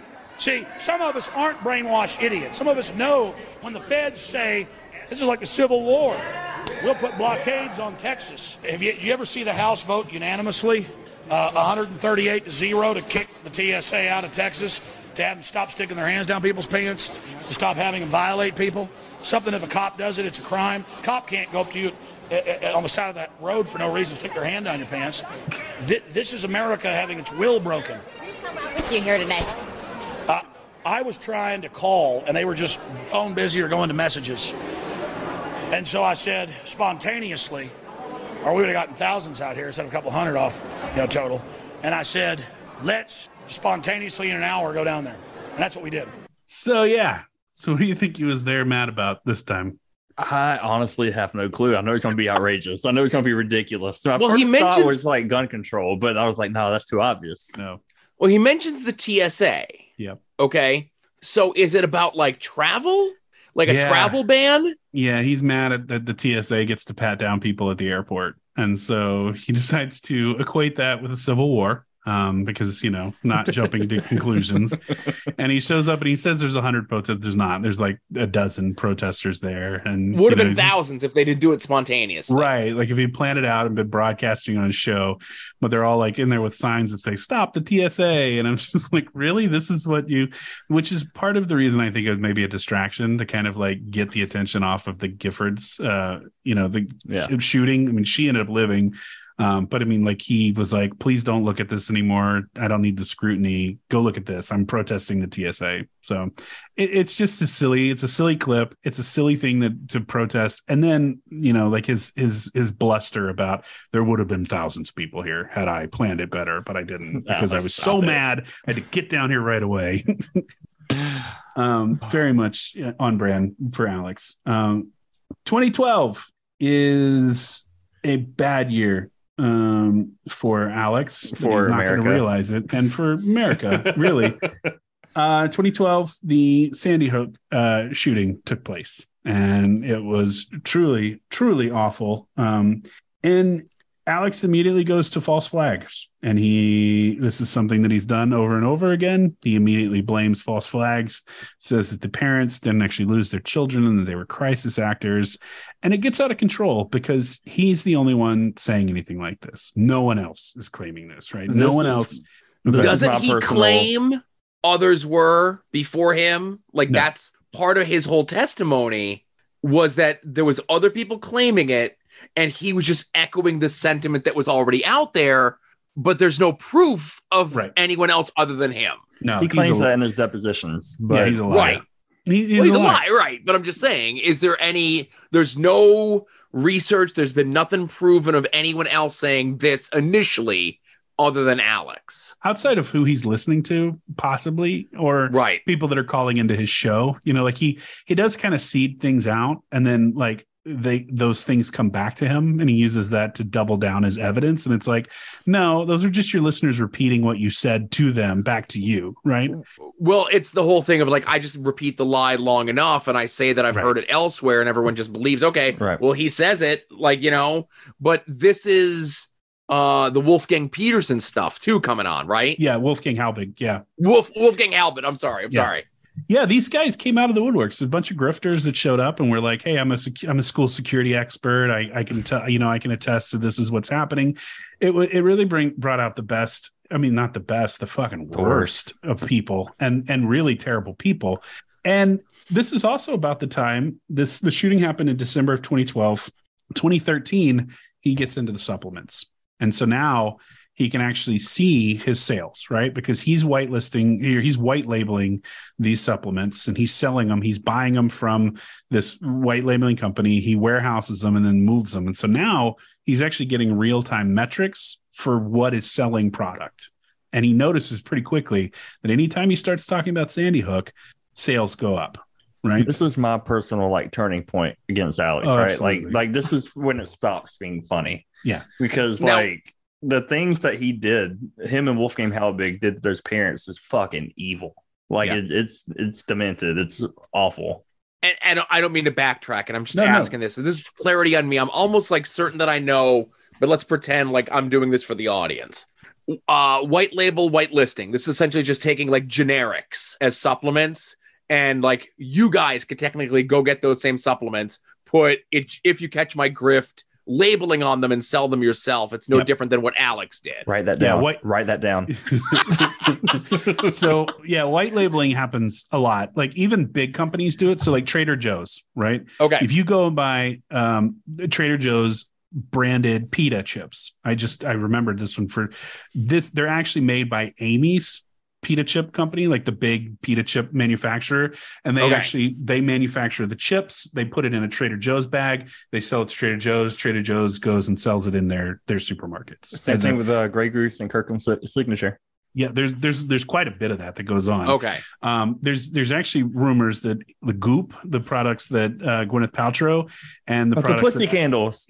Yeah, but she also sells supplements, and there's been a rumor for a while that they actually come out of the same manufacturing facility, so that the stuff that Gwyneth Paltrow sells and the stuff that Alex Jones sells came from the same place. Not sure that that's true. I've heard that more recently that his is based out of Texas, but he keeps it very, very secret because he's afraid that if people find out who's actually making his pills, they will boycott the company and hurt their business otherwise. Like, because Alex is not their only customer. Like, they could easily be doing the same thing for like the Vitamin Shoppe or GNC. Like, we just don't know who's manufacturing this stuff. And it's with supplements, it's completely deregulated. There's no regulation whatsoever. Like, you can claim that it does a lot of things and not get in any trouble. So it could be from anywhere, really.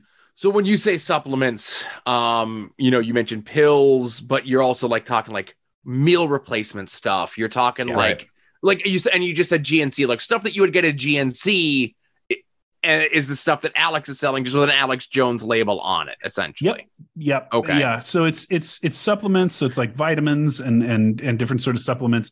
It's survival food. It's basically it's filters like we talked about. It's really anything that you would need when the New World Order comes into power and a police state is implemented. That's really like martial law happens. You'll be set because Alex has scared you into buying all these products. It's no different than Jim Baker selling his Baker buckets. No, and Ben Shapiro sells those too. Most of these right-wing guys sell these survival food buckets, and they all get them from the same place. Alex sells one too, right? Yeah, Alex sells them too. Okay. Alex sells them too. They all come for Alex. Instead of the rapture coming from God, it's the police state. Right. And I do know that all of them do work with the same food bucket company. Like, there's really only one big food bucket company, surprisingly. You can also get it from Walmart. Walmart.com. It's Augmentin Foods. Yep. So it's the thing. I've been seeing the food bucket, like, God damn it, I wish I could remember what it's called, but like it's been like targeted Facebook ads on me for like the last like month or two. What are you looking up, Joe? Did I mention I have family in Alabama? I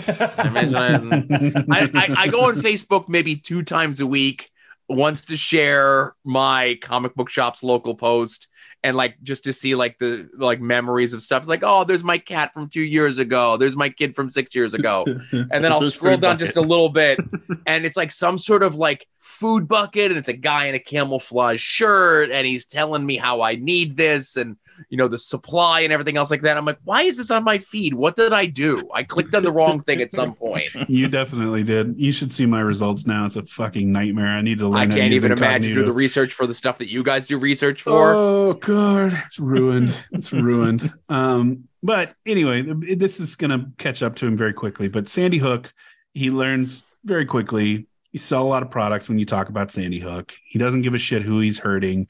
The parents of the Sandy Hook victims get doxxed. People show up at their house. Not just get death threats. Alex doxes them. Alex doxes them Alex doxes them on the air. People send them death threats. It's really awful, and they just go through hell for the next 4 years. I know there's like 2 relatively famous ones, again, shout out, as you guys mentioned before, to the guys over at Knowledge Fight, where they had like an address set up for like a fundraiser, and it was a P.O. box. And Alex is like, well, how could an address for a P.O. box be the address for a fundraiser? Shouldn't the address be your home address, which is this? And it says the guy's home address. And then there's the one where Wolfgang Halbert goes to when the people move from Sandy Hook to Florida, and he goes down and he's like, I told them I was friends and I got into their gated community. And like what's going on? Like, why leave these poor people alone? Whether like, let's pretend what Alex said was true. Okay. And obviously the whole thing is this was made up. The story that Alex Jones tells us, this Sandy Hook was made up. Crisis actors, the school had been closed down for years beforehand. The website wasn't running. There were media trucks there, the ambulance, all this other stuff. And his whole thing was this was done, gun control. To take our guns away. Yep. That's his whole thing. That's what he's selling this on, is that it's taking our guns away. Let's say that's what it is. The government has legitimately been trying to take guns away. You talked before about the Brady Bill, and they just let the Brady Bill lapse. Right. Dalton, you mentioned that even if the Brady Bill was in place, where Chikara used to run in Easton, Pennsylvania, on the regular in that basketball court would be a gun show. And it would be a weekend gun show. You don't need a permit. Nope. You don't need nothing. You go into that gun show just as Joe Schmo, and you could buy whatever the hell you want. Ammunition for that. Everything for that gun. You could buy safes for your guns to keep these things in your house. No permits, no wait list, no background check, no nothing. Yep. So what was the idea that Sandy Hook was this whole thing to take our guns away? It makes no sense. And he fucked himself. Yeah. Well, he made a lot of money, is what he did. For a little while, he did. For a little while. For a few years. I feel bad. I feel bad for all these people, but poor Marion Fontaine. Alex on air says that this man is the shooter, and that could have got him killed. Yep. And his case has still not been decided. So he's going to get a shitload of money that he'll never actually see. But no. Alex isn't paying any of them. Alex is, in this way that he loses control and he doesn't give a shit about who he hurts. This is why when people are like defending Alex, I'm like, no, he's a terrible person. He really, really is a terrible person. He does not give a shit about anybody but himself. And this enriched him. And so he kept it going for as long as he possibly could. He's still doing it to this day, despite losing these massive court cases and, being put up against these massive fees that he's judgments that he's going to have to face. It just doesn't matter to him. He doesn't care. It's psychotic is what it is. But we'll come back to Sandy Hook because that's a huge part of the story. And it's definitely a part of the end of the story. As the Sandy Hook stuff happens in 2013, so does the Boston Marathon bombing. And he has a fucking field day with the Boston bombing as well.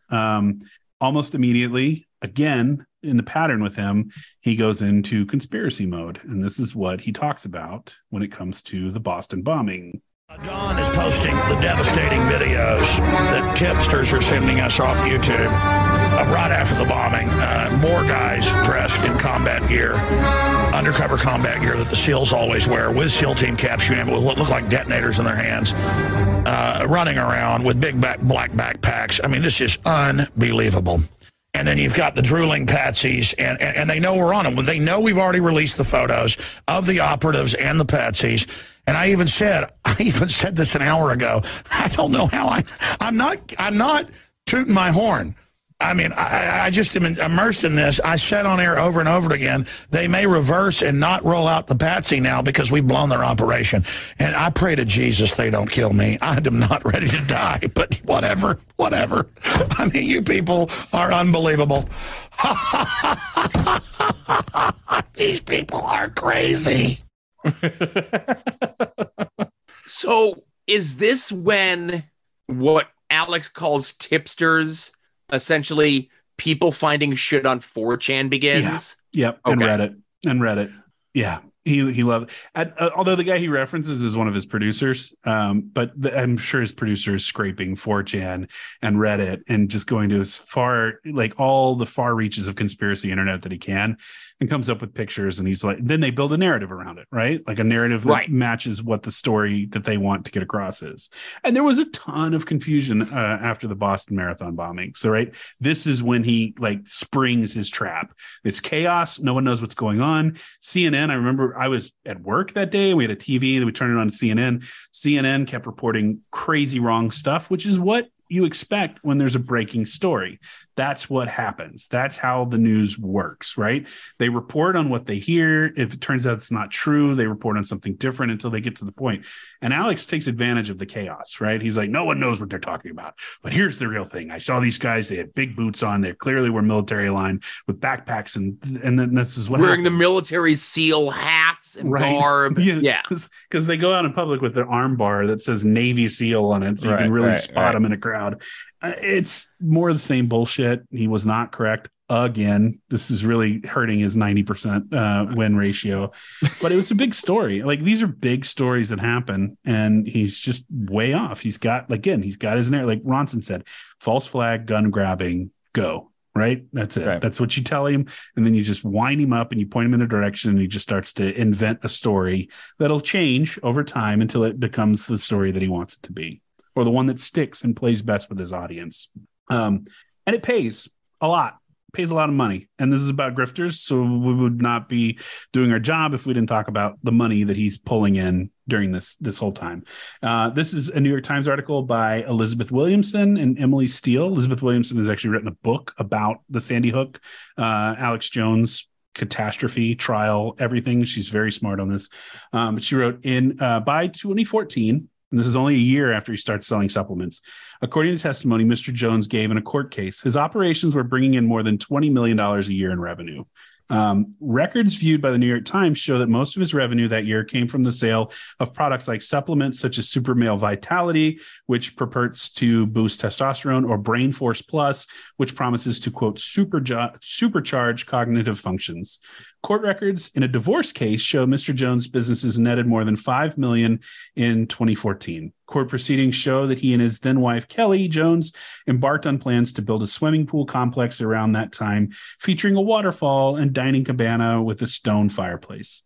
Mr. Jones bought 4 Rolex watches in one day in 2014 and spent $40,000 on a saltwater aquarium. The couple's assets at the time included a $70,000 grand piano, $50,000 in firearms. That's a lot of guns. That's a lot of fucking guns. And I couldn't get over that. I was like, oh my God. A lot of guns. And $752,000 in silver, gold, and precious metals in a safe deposit box, court documents say.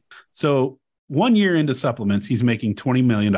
He's walking away with 5 of that. And that's insane. 25% profit on anything is fucking wild. He would go on after this storyline to pull in $165 million between September 2015 and the end of 2018. So that's not even fucking 3 years. It's like 2.25 years. He made $165,000 or $165 million. Sorry, boy, that's a big difference. So yeah, he's making a shitload of money. Like, this is working. His formula works until it doesn't, which is a couple of years from now. But it like wildly successful, makes a shitload of money. And at this point, he's been doing this for 20 years. Like, he's the guy. He's the man. He's managed to weather the storm for 20 years when so many other people have gone and so many other right-wing hosts are just regional or local. You know, like his biggest competition would be like Sean Hannity at this point. Rush is still around, but they're so mellow compared to Alex. Like, there's no one like Alex. And at this point, he really doesn't have a reason to think that he could be brought down, because he's gotten away with everything for his whole life. Either number one, daddy's bailing him out, or number two, people are either incompetent or ignorant to this person that is very dangerous. Yep. I definitely think it's ignorance, because if you're making this much money that quickly, right? And eventually, we get there and it all catches up to him. But that 4-year stint that you're talking about, from 2013 when he starts selling the supplements to 2016, where you have that period of time where he makes that sort of money, he's still, for the most part, like treated as the gay frogs guy. He's treated as a joke. Yeah. Yep. He's treated as a clown, but like, he's making millions of dollars while everyone just like look at the goofball and he's like, fuck all y'all. Look at all this money I'm making. Yeah, because the people that buy in really buy into it. Yeah. And it also doesn't help that the media really whitewashed what he was doing a few years before this, right? In 2011, he had this glowing piece in Rolling Stone, and everybody's calling him like the king of conspiracy. Like, they're glossing over it, and it's a thing that, Joe, you look shocked. We're not shocked because we're jaded. Rolling Stone did a story on him. Yes. Yeah, big one, a very long, in-depth piece, and it's not critical. It's not critical at all. It's like, he does this and he does this and gay frogs and things like that. And this is something that we see over and over again doing the show. It happens with the New York Times, it happens with the New Yorker, it happens with like big publications, and they go and they do these profiles of really terrible people before they do the really terrible thing. But anybody who's been paying attention knows they're going to do a terrible thing. Like, these people are not good, but you're writing this glowing write-up, and then they fuck everything up by doing the thing that everybody knew they were going to do. Well, it's in the same ballpark. Obviously, we being wrestling fans know a little bit more. The Peacock thing, the Dangerous Breed, the Teddy Hart thing that came out just recently within the last like 2 or 3 weeks, as of this recording. And one of the things that they mentioned that like we just glossed over when it happened in 2016, 17, when Rolling Stone or Sports Illustrated or whoever it was does this article about like, the comeback kid and the cats and the whole thing. And like they whitewash all the stuff that Teddy Hart's doing. They mention all the stuff that he does, but they just paint it as like the wacky world of wrestling. And this is just how it is. Remember the Ultimate Warrior? This is like the next generation of the crazy guy, It's funny you mentioned that because I read that article and I had dipped out of wrestling, and it was one of the things that kind of got me back into it. I was like, oh, this is weird. And then learning about Teddy Hart, I was like, oh God, this boy, they fooled me. But yeah, no, it's the exact same thing. It's like this glowing praise, and then it ends up backfiring because the people that you're talking about, you should know are shitheads, and you don't know that, and it makes a good story, and people like a redemption story, and it's just a lot of these people aren't worthy of your redemption, and Alex Jones is definitely those people. Glenn Beck is too. I remember a few years ago he went on his little apology tour and was like, I'm good and I'm a Mormon now and I've cleaned up my act, and I said a lot of things going to make me like you being a fucking Mormon. Okay, yeah, he did this. He did this redemption, and then he almost immediately went back on it. One of the Koch brothers did it too. He published a book and he's like, I regret all of the right-wing politics that I've contributed to. He sold a few copies, went on a bunch of talk shows, and then immediately got back to giving to these like really heinous libertarian candidates. So I don't know. I don't really buy into it, but we do see it a lot. Like Laura Loomer had a glowing piece in the New Yorker, and she's a psycho and really needs to go away, and shows up on Alex's show. But she's a hot psycho. Take that back, Dalton. Don't you dare. She can do it. She's hot. It's okay. So, Joe, it was very insightful when you said nobody takes him seriously, because in 2016, everyone started taking him more seriously because he had then presidential candidate Donald Trump went on InfoWars and was interviewed by Alex for a half-hour segment, which is pretty massive for both Alex and for Trump. I'm surprised that Alex got a word in between, like having Trump stick in his mouth the whole time. Well, you know Alex pretty well at this point, Dalton. You've got a tattoo of him on your left lower calf. Yeah. It's him dressed like a frog. Do you know how the interview came to be? No, I don't. I think I have like the gist of it, but I don't know how exactly it happened. All right, so I'm going to play the clip, and they're first going to talk about how the interview came to be. And then the second part is at the very end when Trump is giving Alex a blowjob on air, where he's just gotcha. Remember me. So I'm going to play that real quick. So what are we? Yeah. And he brought up, somebody that he wanted to thank on air that I want to thank on air. He came in here a month ago. He's been on all these big shows. Just an incredible guy. I was aware of who he was, a patriot fighting communism all over the world. Tell us, Mr. Trump, about Mr. Stone, who helped get this interview set up. Well, Roger's a good guy, and he is a patriot and believes strongly in a strong nation, a lot of the things that I believe in. And, I see him all over television. People like Roger. He's a tough cookie, I will tell you that, but people like him. But he's been so loyal and so wonderful. And he is the one. He really wanted me to do this interview, and I'm doing it. And so we appreciate it, Roger. So, yeah, man, Roger speaking Stone. of dicks in your mouth, Roger Stone, ladies and gentlemen. Yeah. So Roger Stone was actually on InfoWars at the time. He worked for Alex at the time. But as soon as Trump announced his candidacy, he jumped ship and started working for Trump and brought Trump to InfoWars. So Roger Stone has had his hand in so many horrible things over the years that this is just another one that you can tack up to that. So I'm going to play the last bit of the interview, and then we can slander Roger Stone all we want to. I just want to finish by saying your reputation's amazing. I will not let you down. You will be very, very impressed, I hope. And I think we'll be speaking a lot, but you'll be looking at me in a year or 2 years. Let's give me a little bit of a time to run things. But a year into office, you'll be saying, wow, I remember that interview. He said he was going to do it, and he did a great job. You'll be very proud of our country. Well, I'm impressed. I mean, you're saying you're fully committed. There's no future if we don't take this country back. Donald Trump, I hope you can help uncripple America. Thank you so much, sir. That you will be attacked for coming on, and we know you know that. Thank you. Thank you very much. Yeah. Yeah. So it's funny how, Alex goes from anti-authoritarian, hates the government, and then a presidential candidate shows up on his show and he's just like, absolutely, I love you. You're fantastic. You can do no wrong. And it's a guy who, we should note, Alex talked a lot of shit about before he was the clear nominee for the Republican Party. Much like he's doing with DeSantis right now. Yeah, he talked about how he's like this mobster from New York and this petty crook, and he hated him because he was a Democrat for most of his career. But the second he shows up on the show, it's like, yes, Trump daddy, I will do whatever it is you need me to do. And it's funny because Trump says, I'll come back. Trump has had nothing to do with Jones since that interview. He used him. He had the interview. He won't return his calls. He doesn't show up. He doesn't mention Alex Jones. Jones is persona non grata. Trump did to Jones what Jones does to everybody else. Trump used him for the platform, stole some of his base, and got the fuck out of there. Wasn't there, and again, I'm not sure the timeline is of Trump being on the show.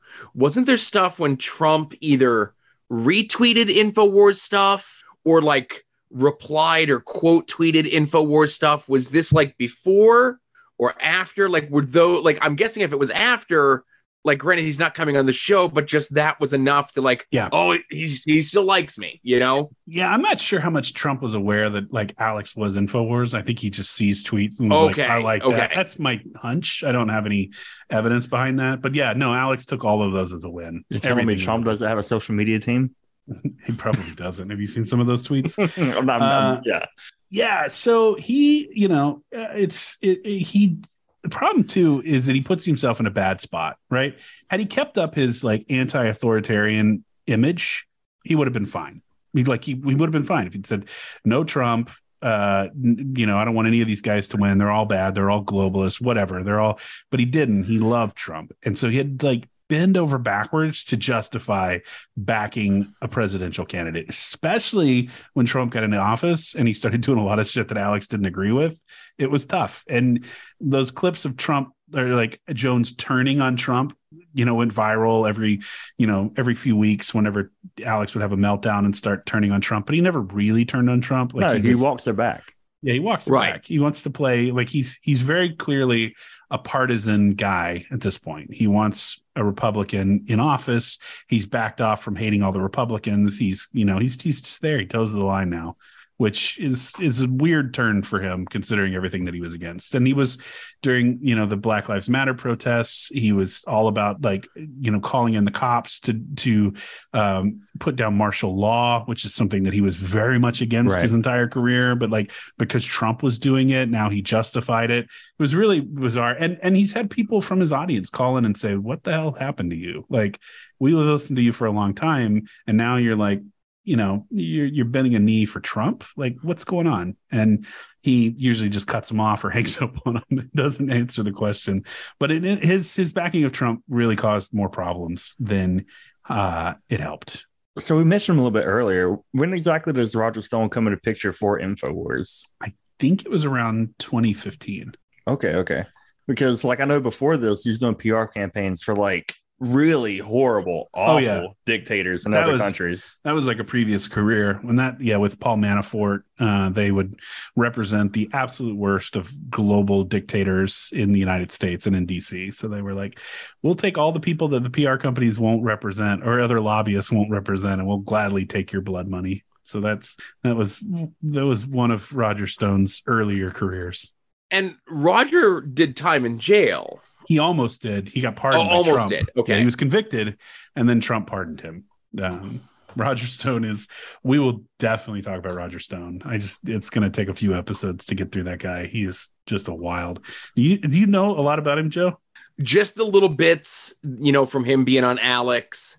Doesn't he I don't know if they joke around about it. Doesn't he have a tattoo of Nixon on his back? Yes, Richard Nixon's face. It's big. Richard Nixon's face square on his back. And he's an old man to be having a tattoo. Not that anything wrong with tattoos. He's also a swinger. He and his wife are swingers, and they he's. How does that fit in with Alex's super religious beliefs? Don't know. You can Apparently- say that Roger Stone doesn't have a lot of family values. Yeah, and there's also like a thing that came out not that long ago that Alex might have sent a nude picture of his wife to Roger. Like it's very strange. There's a lot of weird stuff going on that I don't even want to get involved with because it's gross, and I don't want to think about Alex Jones's wife's nudes going to Roger Stone. That just skeeves me out a lot. But Alex was right there promoting Pizzagate. He was one of the big pushers of this, which happened in like the lead up to the election, and in a lot of ways really swung the election in the favor of Donald Trump. So listen, you can't tell me you don't hear cheese pizza and automatically think that there's a child pornography ring in the basement of this pizza place. You can't. It's just out of the realm of possibility for you. Yeah. Listen, I don't know where I was going with that. Sorry. John Podesta's emails get leaked to WikiLeaks, who publishes them, and they talk about pizza a lot. And some numbskull on Reddit decides that pizza is code word for children, and that they are grooming children in this the basement of a pizza place, a very popular pizza place in Washington D.C. Guy Comet shows Ping up. Pong. Yep, Comet Ping Pong. And Guy, it takes place in the basement of this building, right? which this building does not have a basement. Oh, you'd think that would tip everyone off. That's just what the mainstream media wants you to think, Joe. Did they? Oh, you know what? They probably filled in the basement the same way that they filled in the tunnels at Sandy Hook to get the. That's what they. Now we're Okay, getting I'm with you. somewhere. I'm with you. Yeah, tunnels, man. They were talking about tunnels at Comet Ping Pong as well.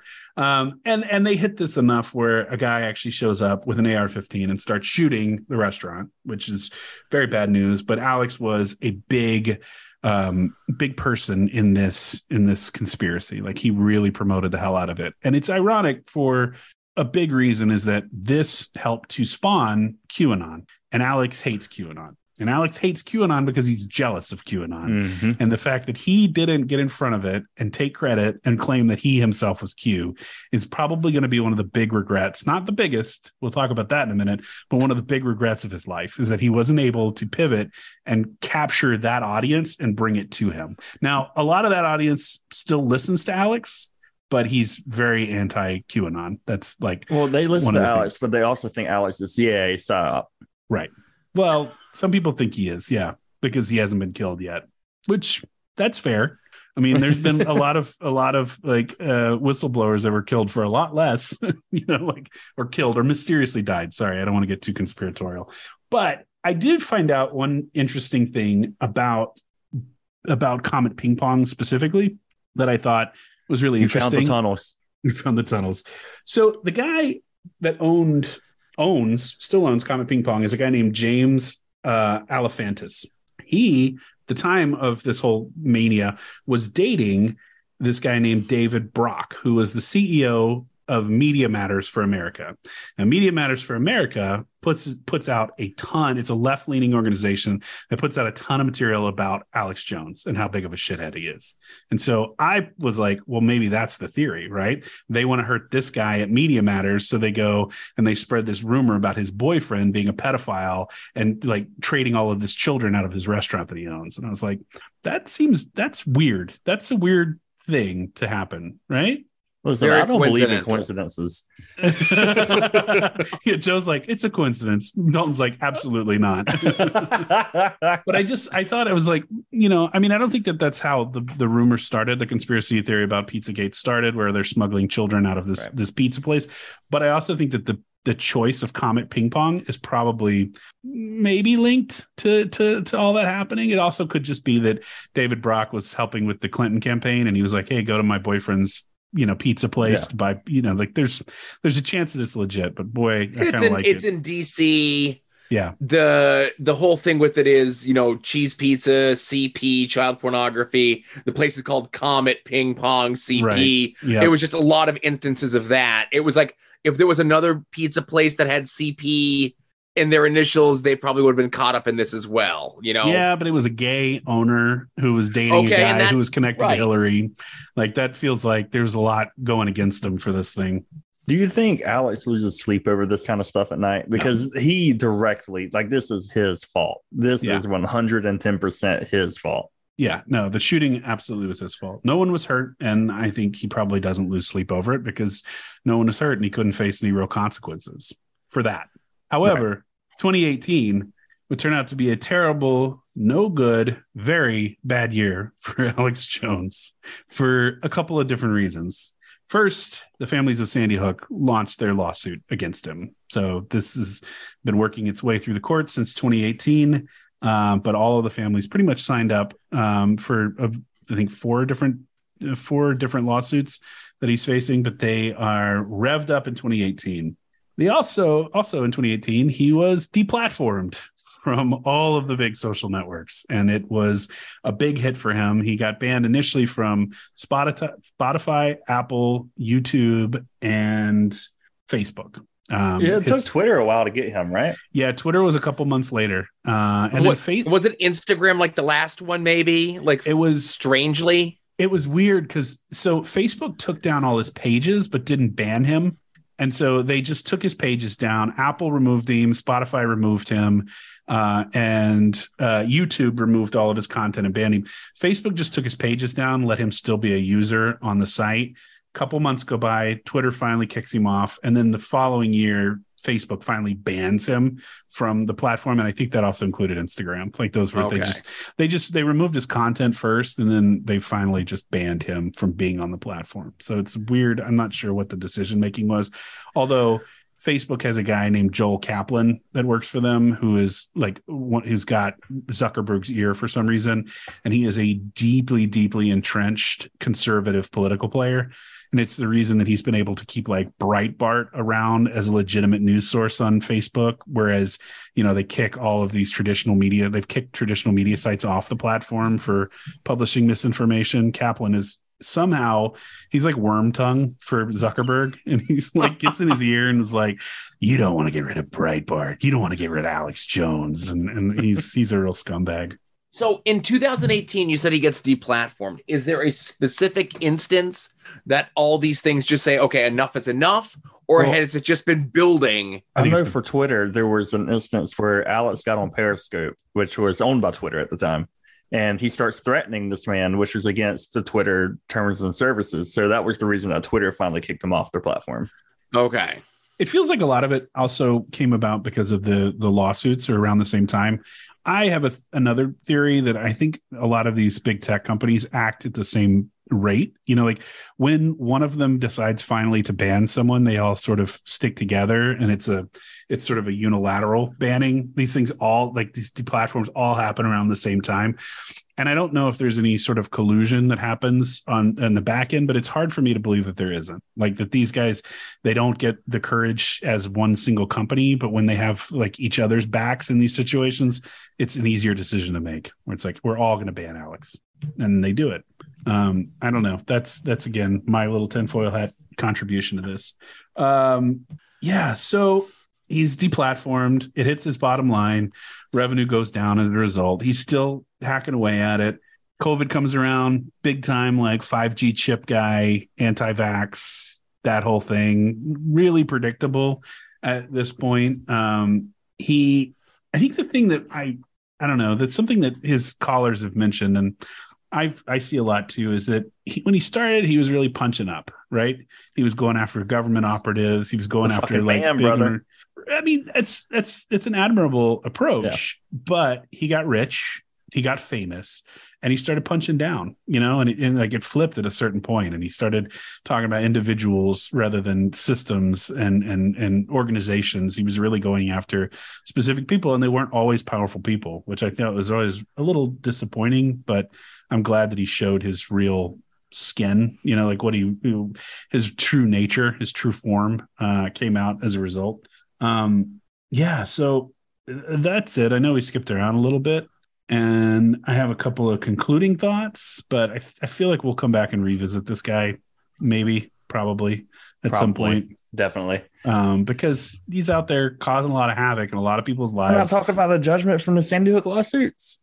Oh, well, we can. Yeah, we can talk about that. Do you want to talk about that? $1.5 billion? Yeah, I do want to talk about it. Yeah. Oh man, there was a fantastic series that I know we've brought him up a million times, but Knowledge Fight did about there was the whole depositions of Alex Jones, and they went to Austin to go see the court case in Austin. And there's an oh shit moment that I asked Austin to put in the podcast where Mark Bankston, I think it's like one of the biggest oh fuck moments in Alex's career. Alex's lawyers accidentally handed the entirety of Alex's phone over to the plaintiff's lawyers and the Sandy Hook lawsuit. And there's just like this incredible moment of, oh, fuck, when Mark Bankston tells him that his lawyers accidentally sent this phone. And the way they bring it up is they pull these text messages onto this big screen in the courtroom. And they ask Alex, it's like, do you recognize this conversation? He's like, yeah, you guys, you got us in this default judgment. You said I didn't hand anything over. Obviously, I did hand things over. Obviously, like you got it on the screen right in front of you. And Mark Bankston goes, no, Alex, you did not hand this over for the court case. This is something that your lawyers sent over, and it is the entirety of your iPhone. And they have all of his text messages, including things that connect him to January 6th. Including things about the other Sandy Hook families that he has sent out. It's just this incredible moment where like you get this sense of like vindication. You're like, fuck yes, this guy finally got what he deserved. Yeah. And I mean, it should be noted that he went through, I think, 8 lawyers because he's a terrible client. Fucking lawyer. He's a terrible client, and he says too much. And he goes on the air, and the entire time the trial was going on, he would go on the air after the trial happened and talk about the judge. He called her a pedophile. This is just in one of the trials, and then they would take that footage and send it to the lawyer. Like the lawyers would get a hold of the footage, and they'd play it in front of the judge the next day. I mean, he's gotten so brazen. I think holding. And I hope I've made this point, but I think I have. Holding Alex Jones up as some sort of freedom fighter is laughable. His beliefs really just changed based on who he's sitting across from. He's at his core, like everything he's ever done, you can kind of sit back and go, this is what happens when a spoiled rich kid never is told no. Like there's no consequence in this guy's life up until recently for anything that he's ever done. Like he's always had someone to bail him out, or he's made enough money where he can escape any sort of consequences for his actions. He is, his dad has boosted him from the very beginning of his career because he probably couldn't hack it on his own. Do you see Alex working in like an office environment? People would hate him. No. People would hate him. Like, thank God he didn't get into the dentistry practice. Right? I mean, yeah. And the thing is like the longer he's been around, the more people take him seriously, which is the scariest thing, because the longer he's been around, he's also gotten way more out there in terms of his beliefs and his violence and his rhetoric. But prior to 2016, he was a punching bag, even to people on the right. Like if you went full Alex Jones in quotes, then you were the laughing stock with a tinfoil hat on, right? But now, even guys like Tucker Carlson, who's the face of right-wing media, regularly brings up the very same talking points made on InfoWars and even praises Alex Jones as a journalist, like something he's very clearly not, and he never has been. And he's even admitted to being a performer and not a journalist. I mentioned earlier, a lot of Q adherent people also treat him like a valid source of information, despite Alex's extreme dislike of QAnon. And I mean, he's just a lazy bully and a liar. Like, really, that's what he is. And they make no bones about anything other than that. He's also apparently a big fan of Ric Flair. Checks out. Ooh. And I'm going to play you the final clip. I'm sorry. I had to. I'm sorry. I'm going to play a little clip of Jones and Ric Flair, because a caller called in. I'm not even going to ruin it. I'm just going to play it. Now, unfortunately, this is just audio. It's good for our audience, bad for the people on the show, but we're going to go with it. I can't believe I screwed up and exported all these as audio only. Here we go. Let's go ahead and take another caller. Up next is CD in Vegas. CD, thanks for holding. Woo, man. Woo! When you holler like that, you be touching souls, bro. We're doing some Ric Flair stuff. I don't do it as good as Ric Flair, but I like doing it. Woo! Man, just keep it like that. You touching a lot of souls around the world, man. That woo! Wake up souls, woo! Man. So I just want to holler at you, man, and let you know that Jesus Christ, that God is on our side. So yeah, as this video is playing, they go to a commercial and they start playing. They later, after the live broadcast, inserted a bunch of clips of Ric Flair as this guy is talking to Alex. It's I've never seen it. I came across it and I was like, that also checks out. I could see Ric Flair and Alex Jones getting drinks together, just getting blasted in like Greenville. Getting kicked out of a TGI Fridays at 3 on a Sunday. Yeah. So yeah, I feel like there was a lot to cover, and we tried to kind of highlight and do some of the more important points of his life. We're obviously never going to be able to cover everything because there's another podcast that's done over 700 episodes just based on this one guy.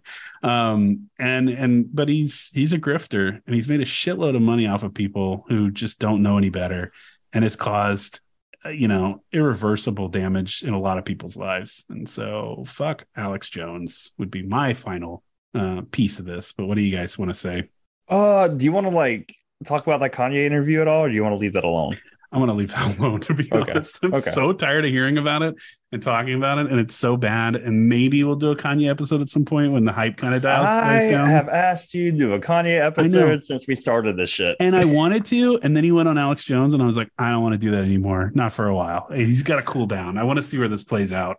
We talked off mic, and again, I don't know what's going to get put into the show or not in the show, but there was a prevailing wisdom out there of people saying like Alex pushed back against Kanye West. Yeah. Alex came off as a victim. Alex was proven not to be bad. The fact that Alex gave him a platform for the full show shows how bad Alex is. And the fact that Alex didn't push back, but tried to throw the coded language that Alex has been using to get away with his racism and homophobia and anti-Semitism over these years and try to push that back.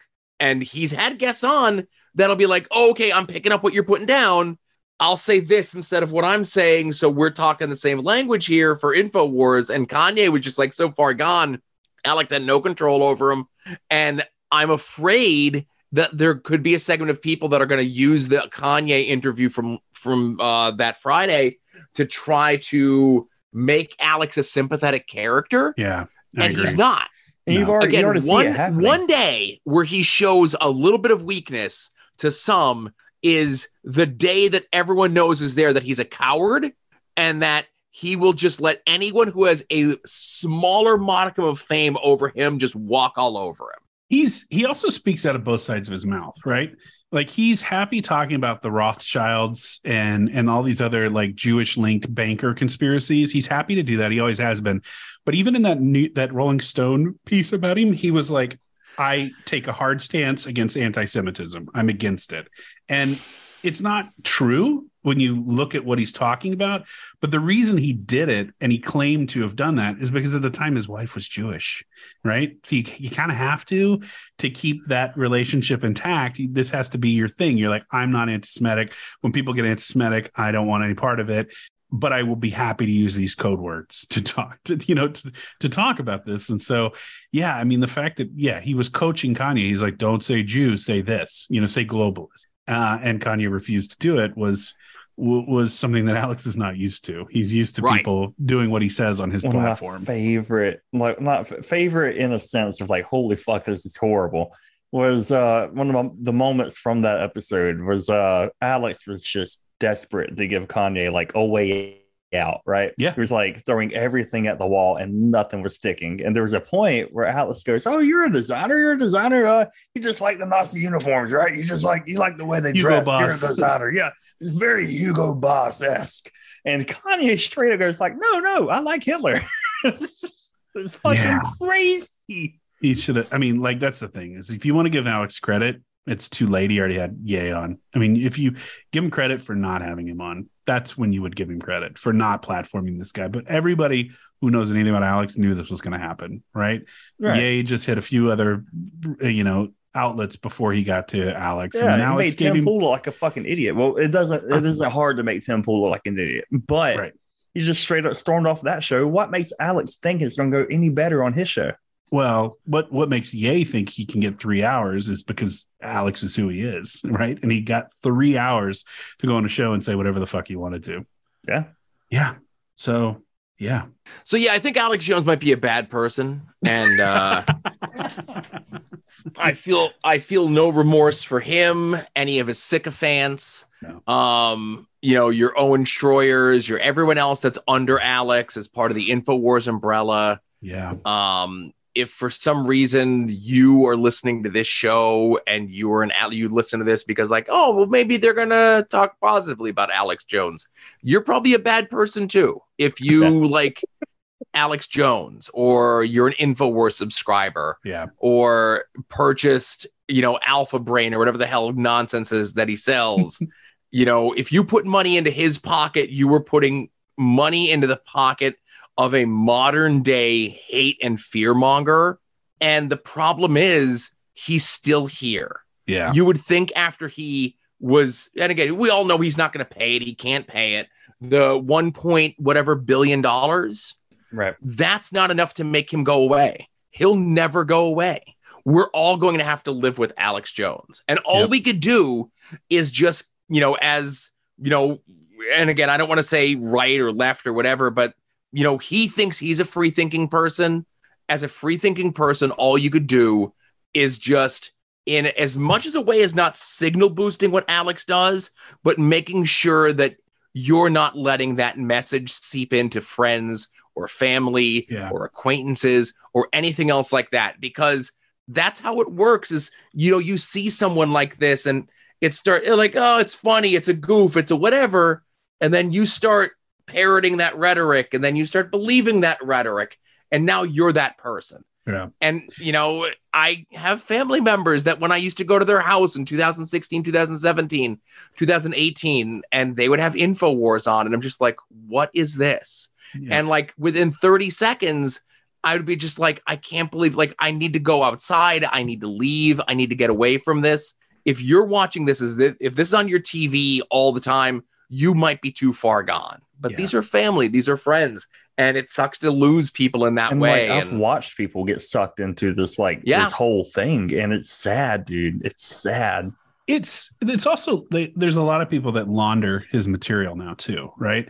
Like a lot of this stuff will start on 4chan, make its way to Alex, and then, then go out into the right-wing media sphere, right? And then it ends up and it gets laundered and ends up on Tucker Carlson and an even bigger audience than Alex could ever pull on its own. So it's not even that it's just the stuff he's saying. It's like what happens with that stuff after he says it, now that he's treated as like a legitimate media source, which he wasn't until Trump went on his show, really. Like he was always a fringe guy, and now he's not. Like he's somehow in this conversation of right-wing influence, and it's really terrible. Like it's moving the wrong direction. Like he should be an even bigger laughing stock than he was, but somehow people are taking him seriously and using and like continuing to spread his message, and it's infuriating and terrible. But it also doesn't appear that a $1.5 billion judgment is going to slow him down. No, it's not going to stop him. Which is shocking. Can anything stop Alex Jones at this point? Federal indictment, or his father dies. Like I think his dad keeps getting his bacon out of the fire. I think one day. That's another thing we didn't talk about. Like Alex has several like shell companies that he's hiding money in. He's not smart enough to hide from these lawyers. I can promise you that. But he's got enablers. He's got a lot of enablers. I assure you that his dad has some of his money. Oh yeah, absolutely. And his dad's got his own money. His dad could take over and just start paying, not paying Alex, but broadcasting the show, and his dad takes all the profits. Alex never touches any of it. And that's the way it works. I don't know. We'll see. It'll be interesting, but it's getting late. Let's wrap it up. Joe, you got a lot going on. You have a lot more than me. What do you got? You want to plug any of your wonderful podcasts? I got the same. Yeah, I do a comic book podcast. It's longboxheroes.com. Comes out every Wednesday. We talk about we do talk about like the stuff that everyone's into, the TV shows and the movies, but we more so talk about the actual comic books. I've been a comic book fan near and on 30 years, actually just past 30 years, because I do a Patreon show where we look at If you're a comic book reader, you get the previews catalog, and I'm going to show you guys. Diamond Previews. Okay, here's the latest issue. I have copies dating back to 1989 of that. And once a month, we look at 30 years ago that month, and where we are, we're hitting like Image coming to prominence. Oh. We just passed Death of Superman. They're planting the seeds of Nightfall. Like, nice. It's just like, oh, this new villain shows up and he doesn't have a name, but he just released all the villains from Arkham Asylum. Will Batman be able to handle the Nightfall? And Nightfall's not capitalized yet, you know? And it's like, we know what that is 30 years on. Yeah. But then we look back and like 30 years ago, people had no clue what it was. So it's just so much fun to like look back at that. And like, we just did one recently where it's like December 92 for stuff that's coming out in February 93. And do you remember what the big movie of 1993 was? The big movie of like superhero movie? No, superhero movie. The big movie of 1993, Jurassic Park. Oh yeah, okay. Everybody in December of 92 is like, let's get dinosaur stuff. Dinosaurs in our books. We have 3 new dinosaur books. We have a dinosaur this thing, and just dinosaur. And there's even companies that are so brazen as like, we don't have the Jurassic Park license, but we know dinosaurs are going to be big in like 6 months. We want to make sure we have stuff on the shelves that have dinosaurs in them, you know? And there's ones that are being a little bit more overt about it, you know? And there was one, I don't have the physical copy here, but if you remember, we talked about, you know, Trump, of course. People forget that Trump ran for president in the 90s as an independent. And there's a gag in the issue of Previews about Trump begging people for votes in 1992. Wow. You know? But so again, longboxheroes.com. I do the weekly comic book show. We do the monthly preview show. I'm on a bunch of other stuff. But guys, thank you so much for having me on. I love the show. A lot of the stuff that you guys have been doing lately. And again, I feel so bad. The name is the Gunderson, Ted Gunderson. Yeah. There's a comic book called Department of Truth. Oh, I've heard about this. I heard it's really good. Not the current story arc that just wrapped up, but the one prior was all the Ted Gunderson stuff. That's amazing. Where they fictionalize it. And it's a fictionalized account of like, it's a book that's been out for like 3 years. So spoilers, Lee Harvey Oswald never died. He runs a branch of the government that tries to stop conspiracy theories before they get too big, because there's a thing, a mystic whatever, that once a certain amount of people believe a conspiracy theory, it overwrites history and it's now true. So Lee Harvey Oswald takes part in this government thing to try to stop conspiracy theories from getting to be too big. It's a great comic book. Highly recommended. Spoiler for Dalton, that villain that releases everywhere from Arkham, that's Bane. Not in the... I know Batman lore. Stop it. All right, I mean, you got Batman behind you. I do have Batman. You looked at Joe like he'd hit your mom in the face for a second there. You're like, I was listening. Yeah. Anyway, Dalton, do your thing. Oh, we have friends. Check out our friends at Pod Van Dam. Not for long. IWTV guide.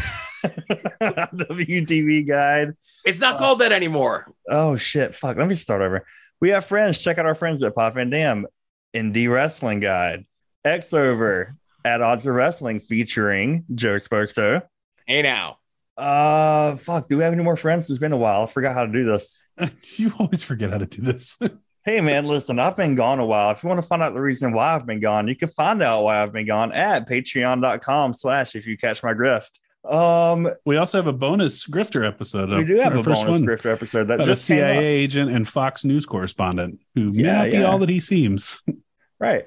I think that's pretty much it, right? I think that's it. That's it. Joe, thank you so much. It was great. Guys, it was a blast. It kind of was a little bit of a bummer when we got to the end there of like, how are we all going to stop Alex? But it was great seeing like that early stuff. And like, I don't know if you saw me. I'm an old school guy. As we were doing all this stuff, I'm handwriting notes for myself of stuff. I'm like, all right, I'm going to Google that later. I'm going to look that up later. I got a lot of research to do. Some more rabbit holes to dive down once we're done. The only way we can stop Alex is if you, our listener, goes to Austin, Texas, No. Oh, no. And Dalton. then you go to Alex's house. Stay beautiful. Good night. That's it. Goodbye. I went home with the waitress the way I always do. How was I to know she was with the Russians too?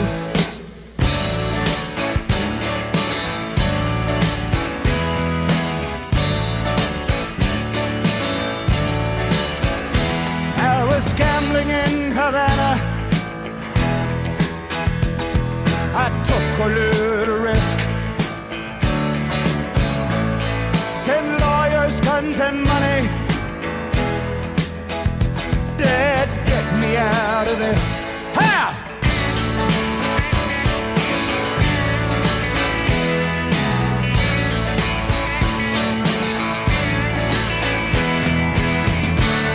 I'm the innocent bystander. Somehow I got stuck between the rock and the hard place, and I'm down on my luck. Yes, I'm down on my luck. Well, I'm down on my luck. I'm hiding in Honduras. I'm a desperate man. Send lawyers, guns, and money. This shit has hit the fan.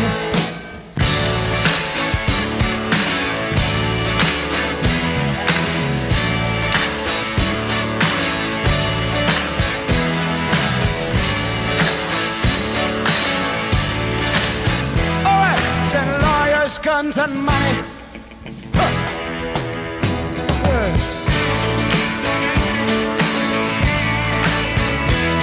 Send lawyers, guns, and money.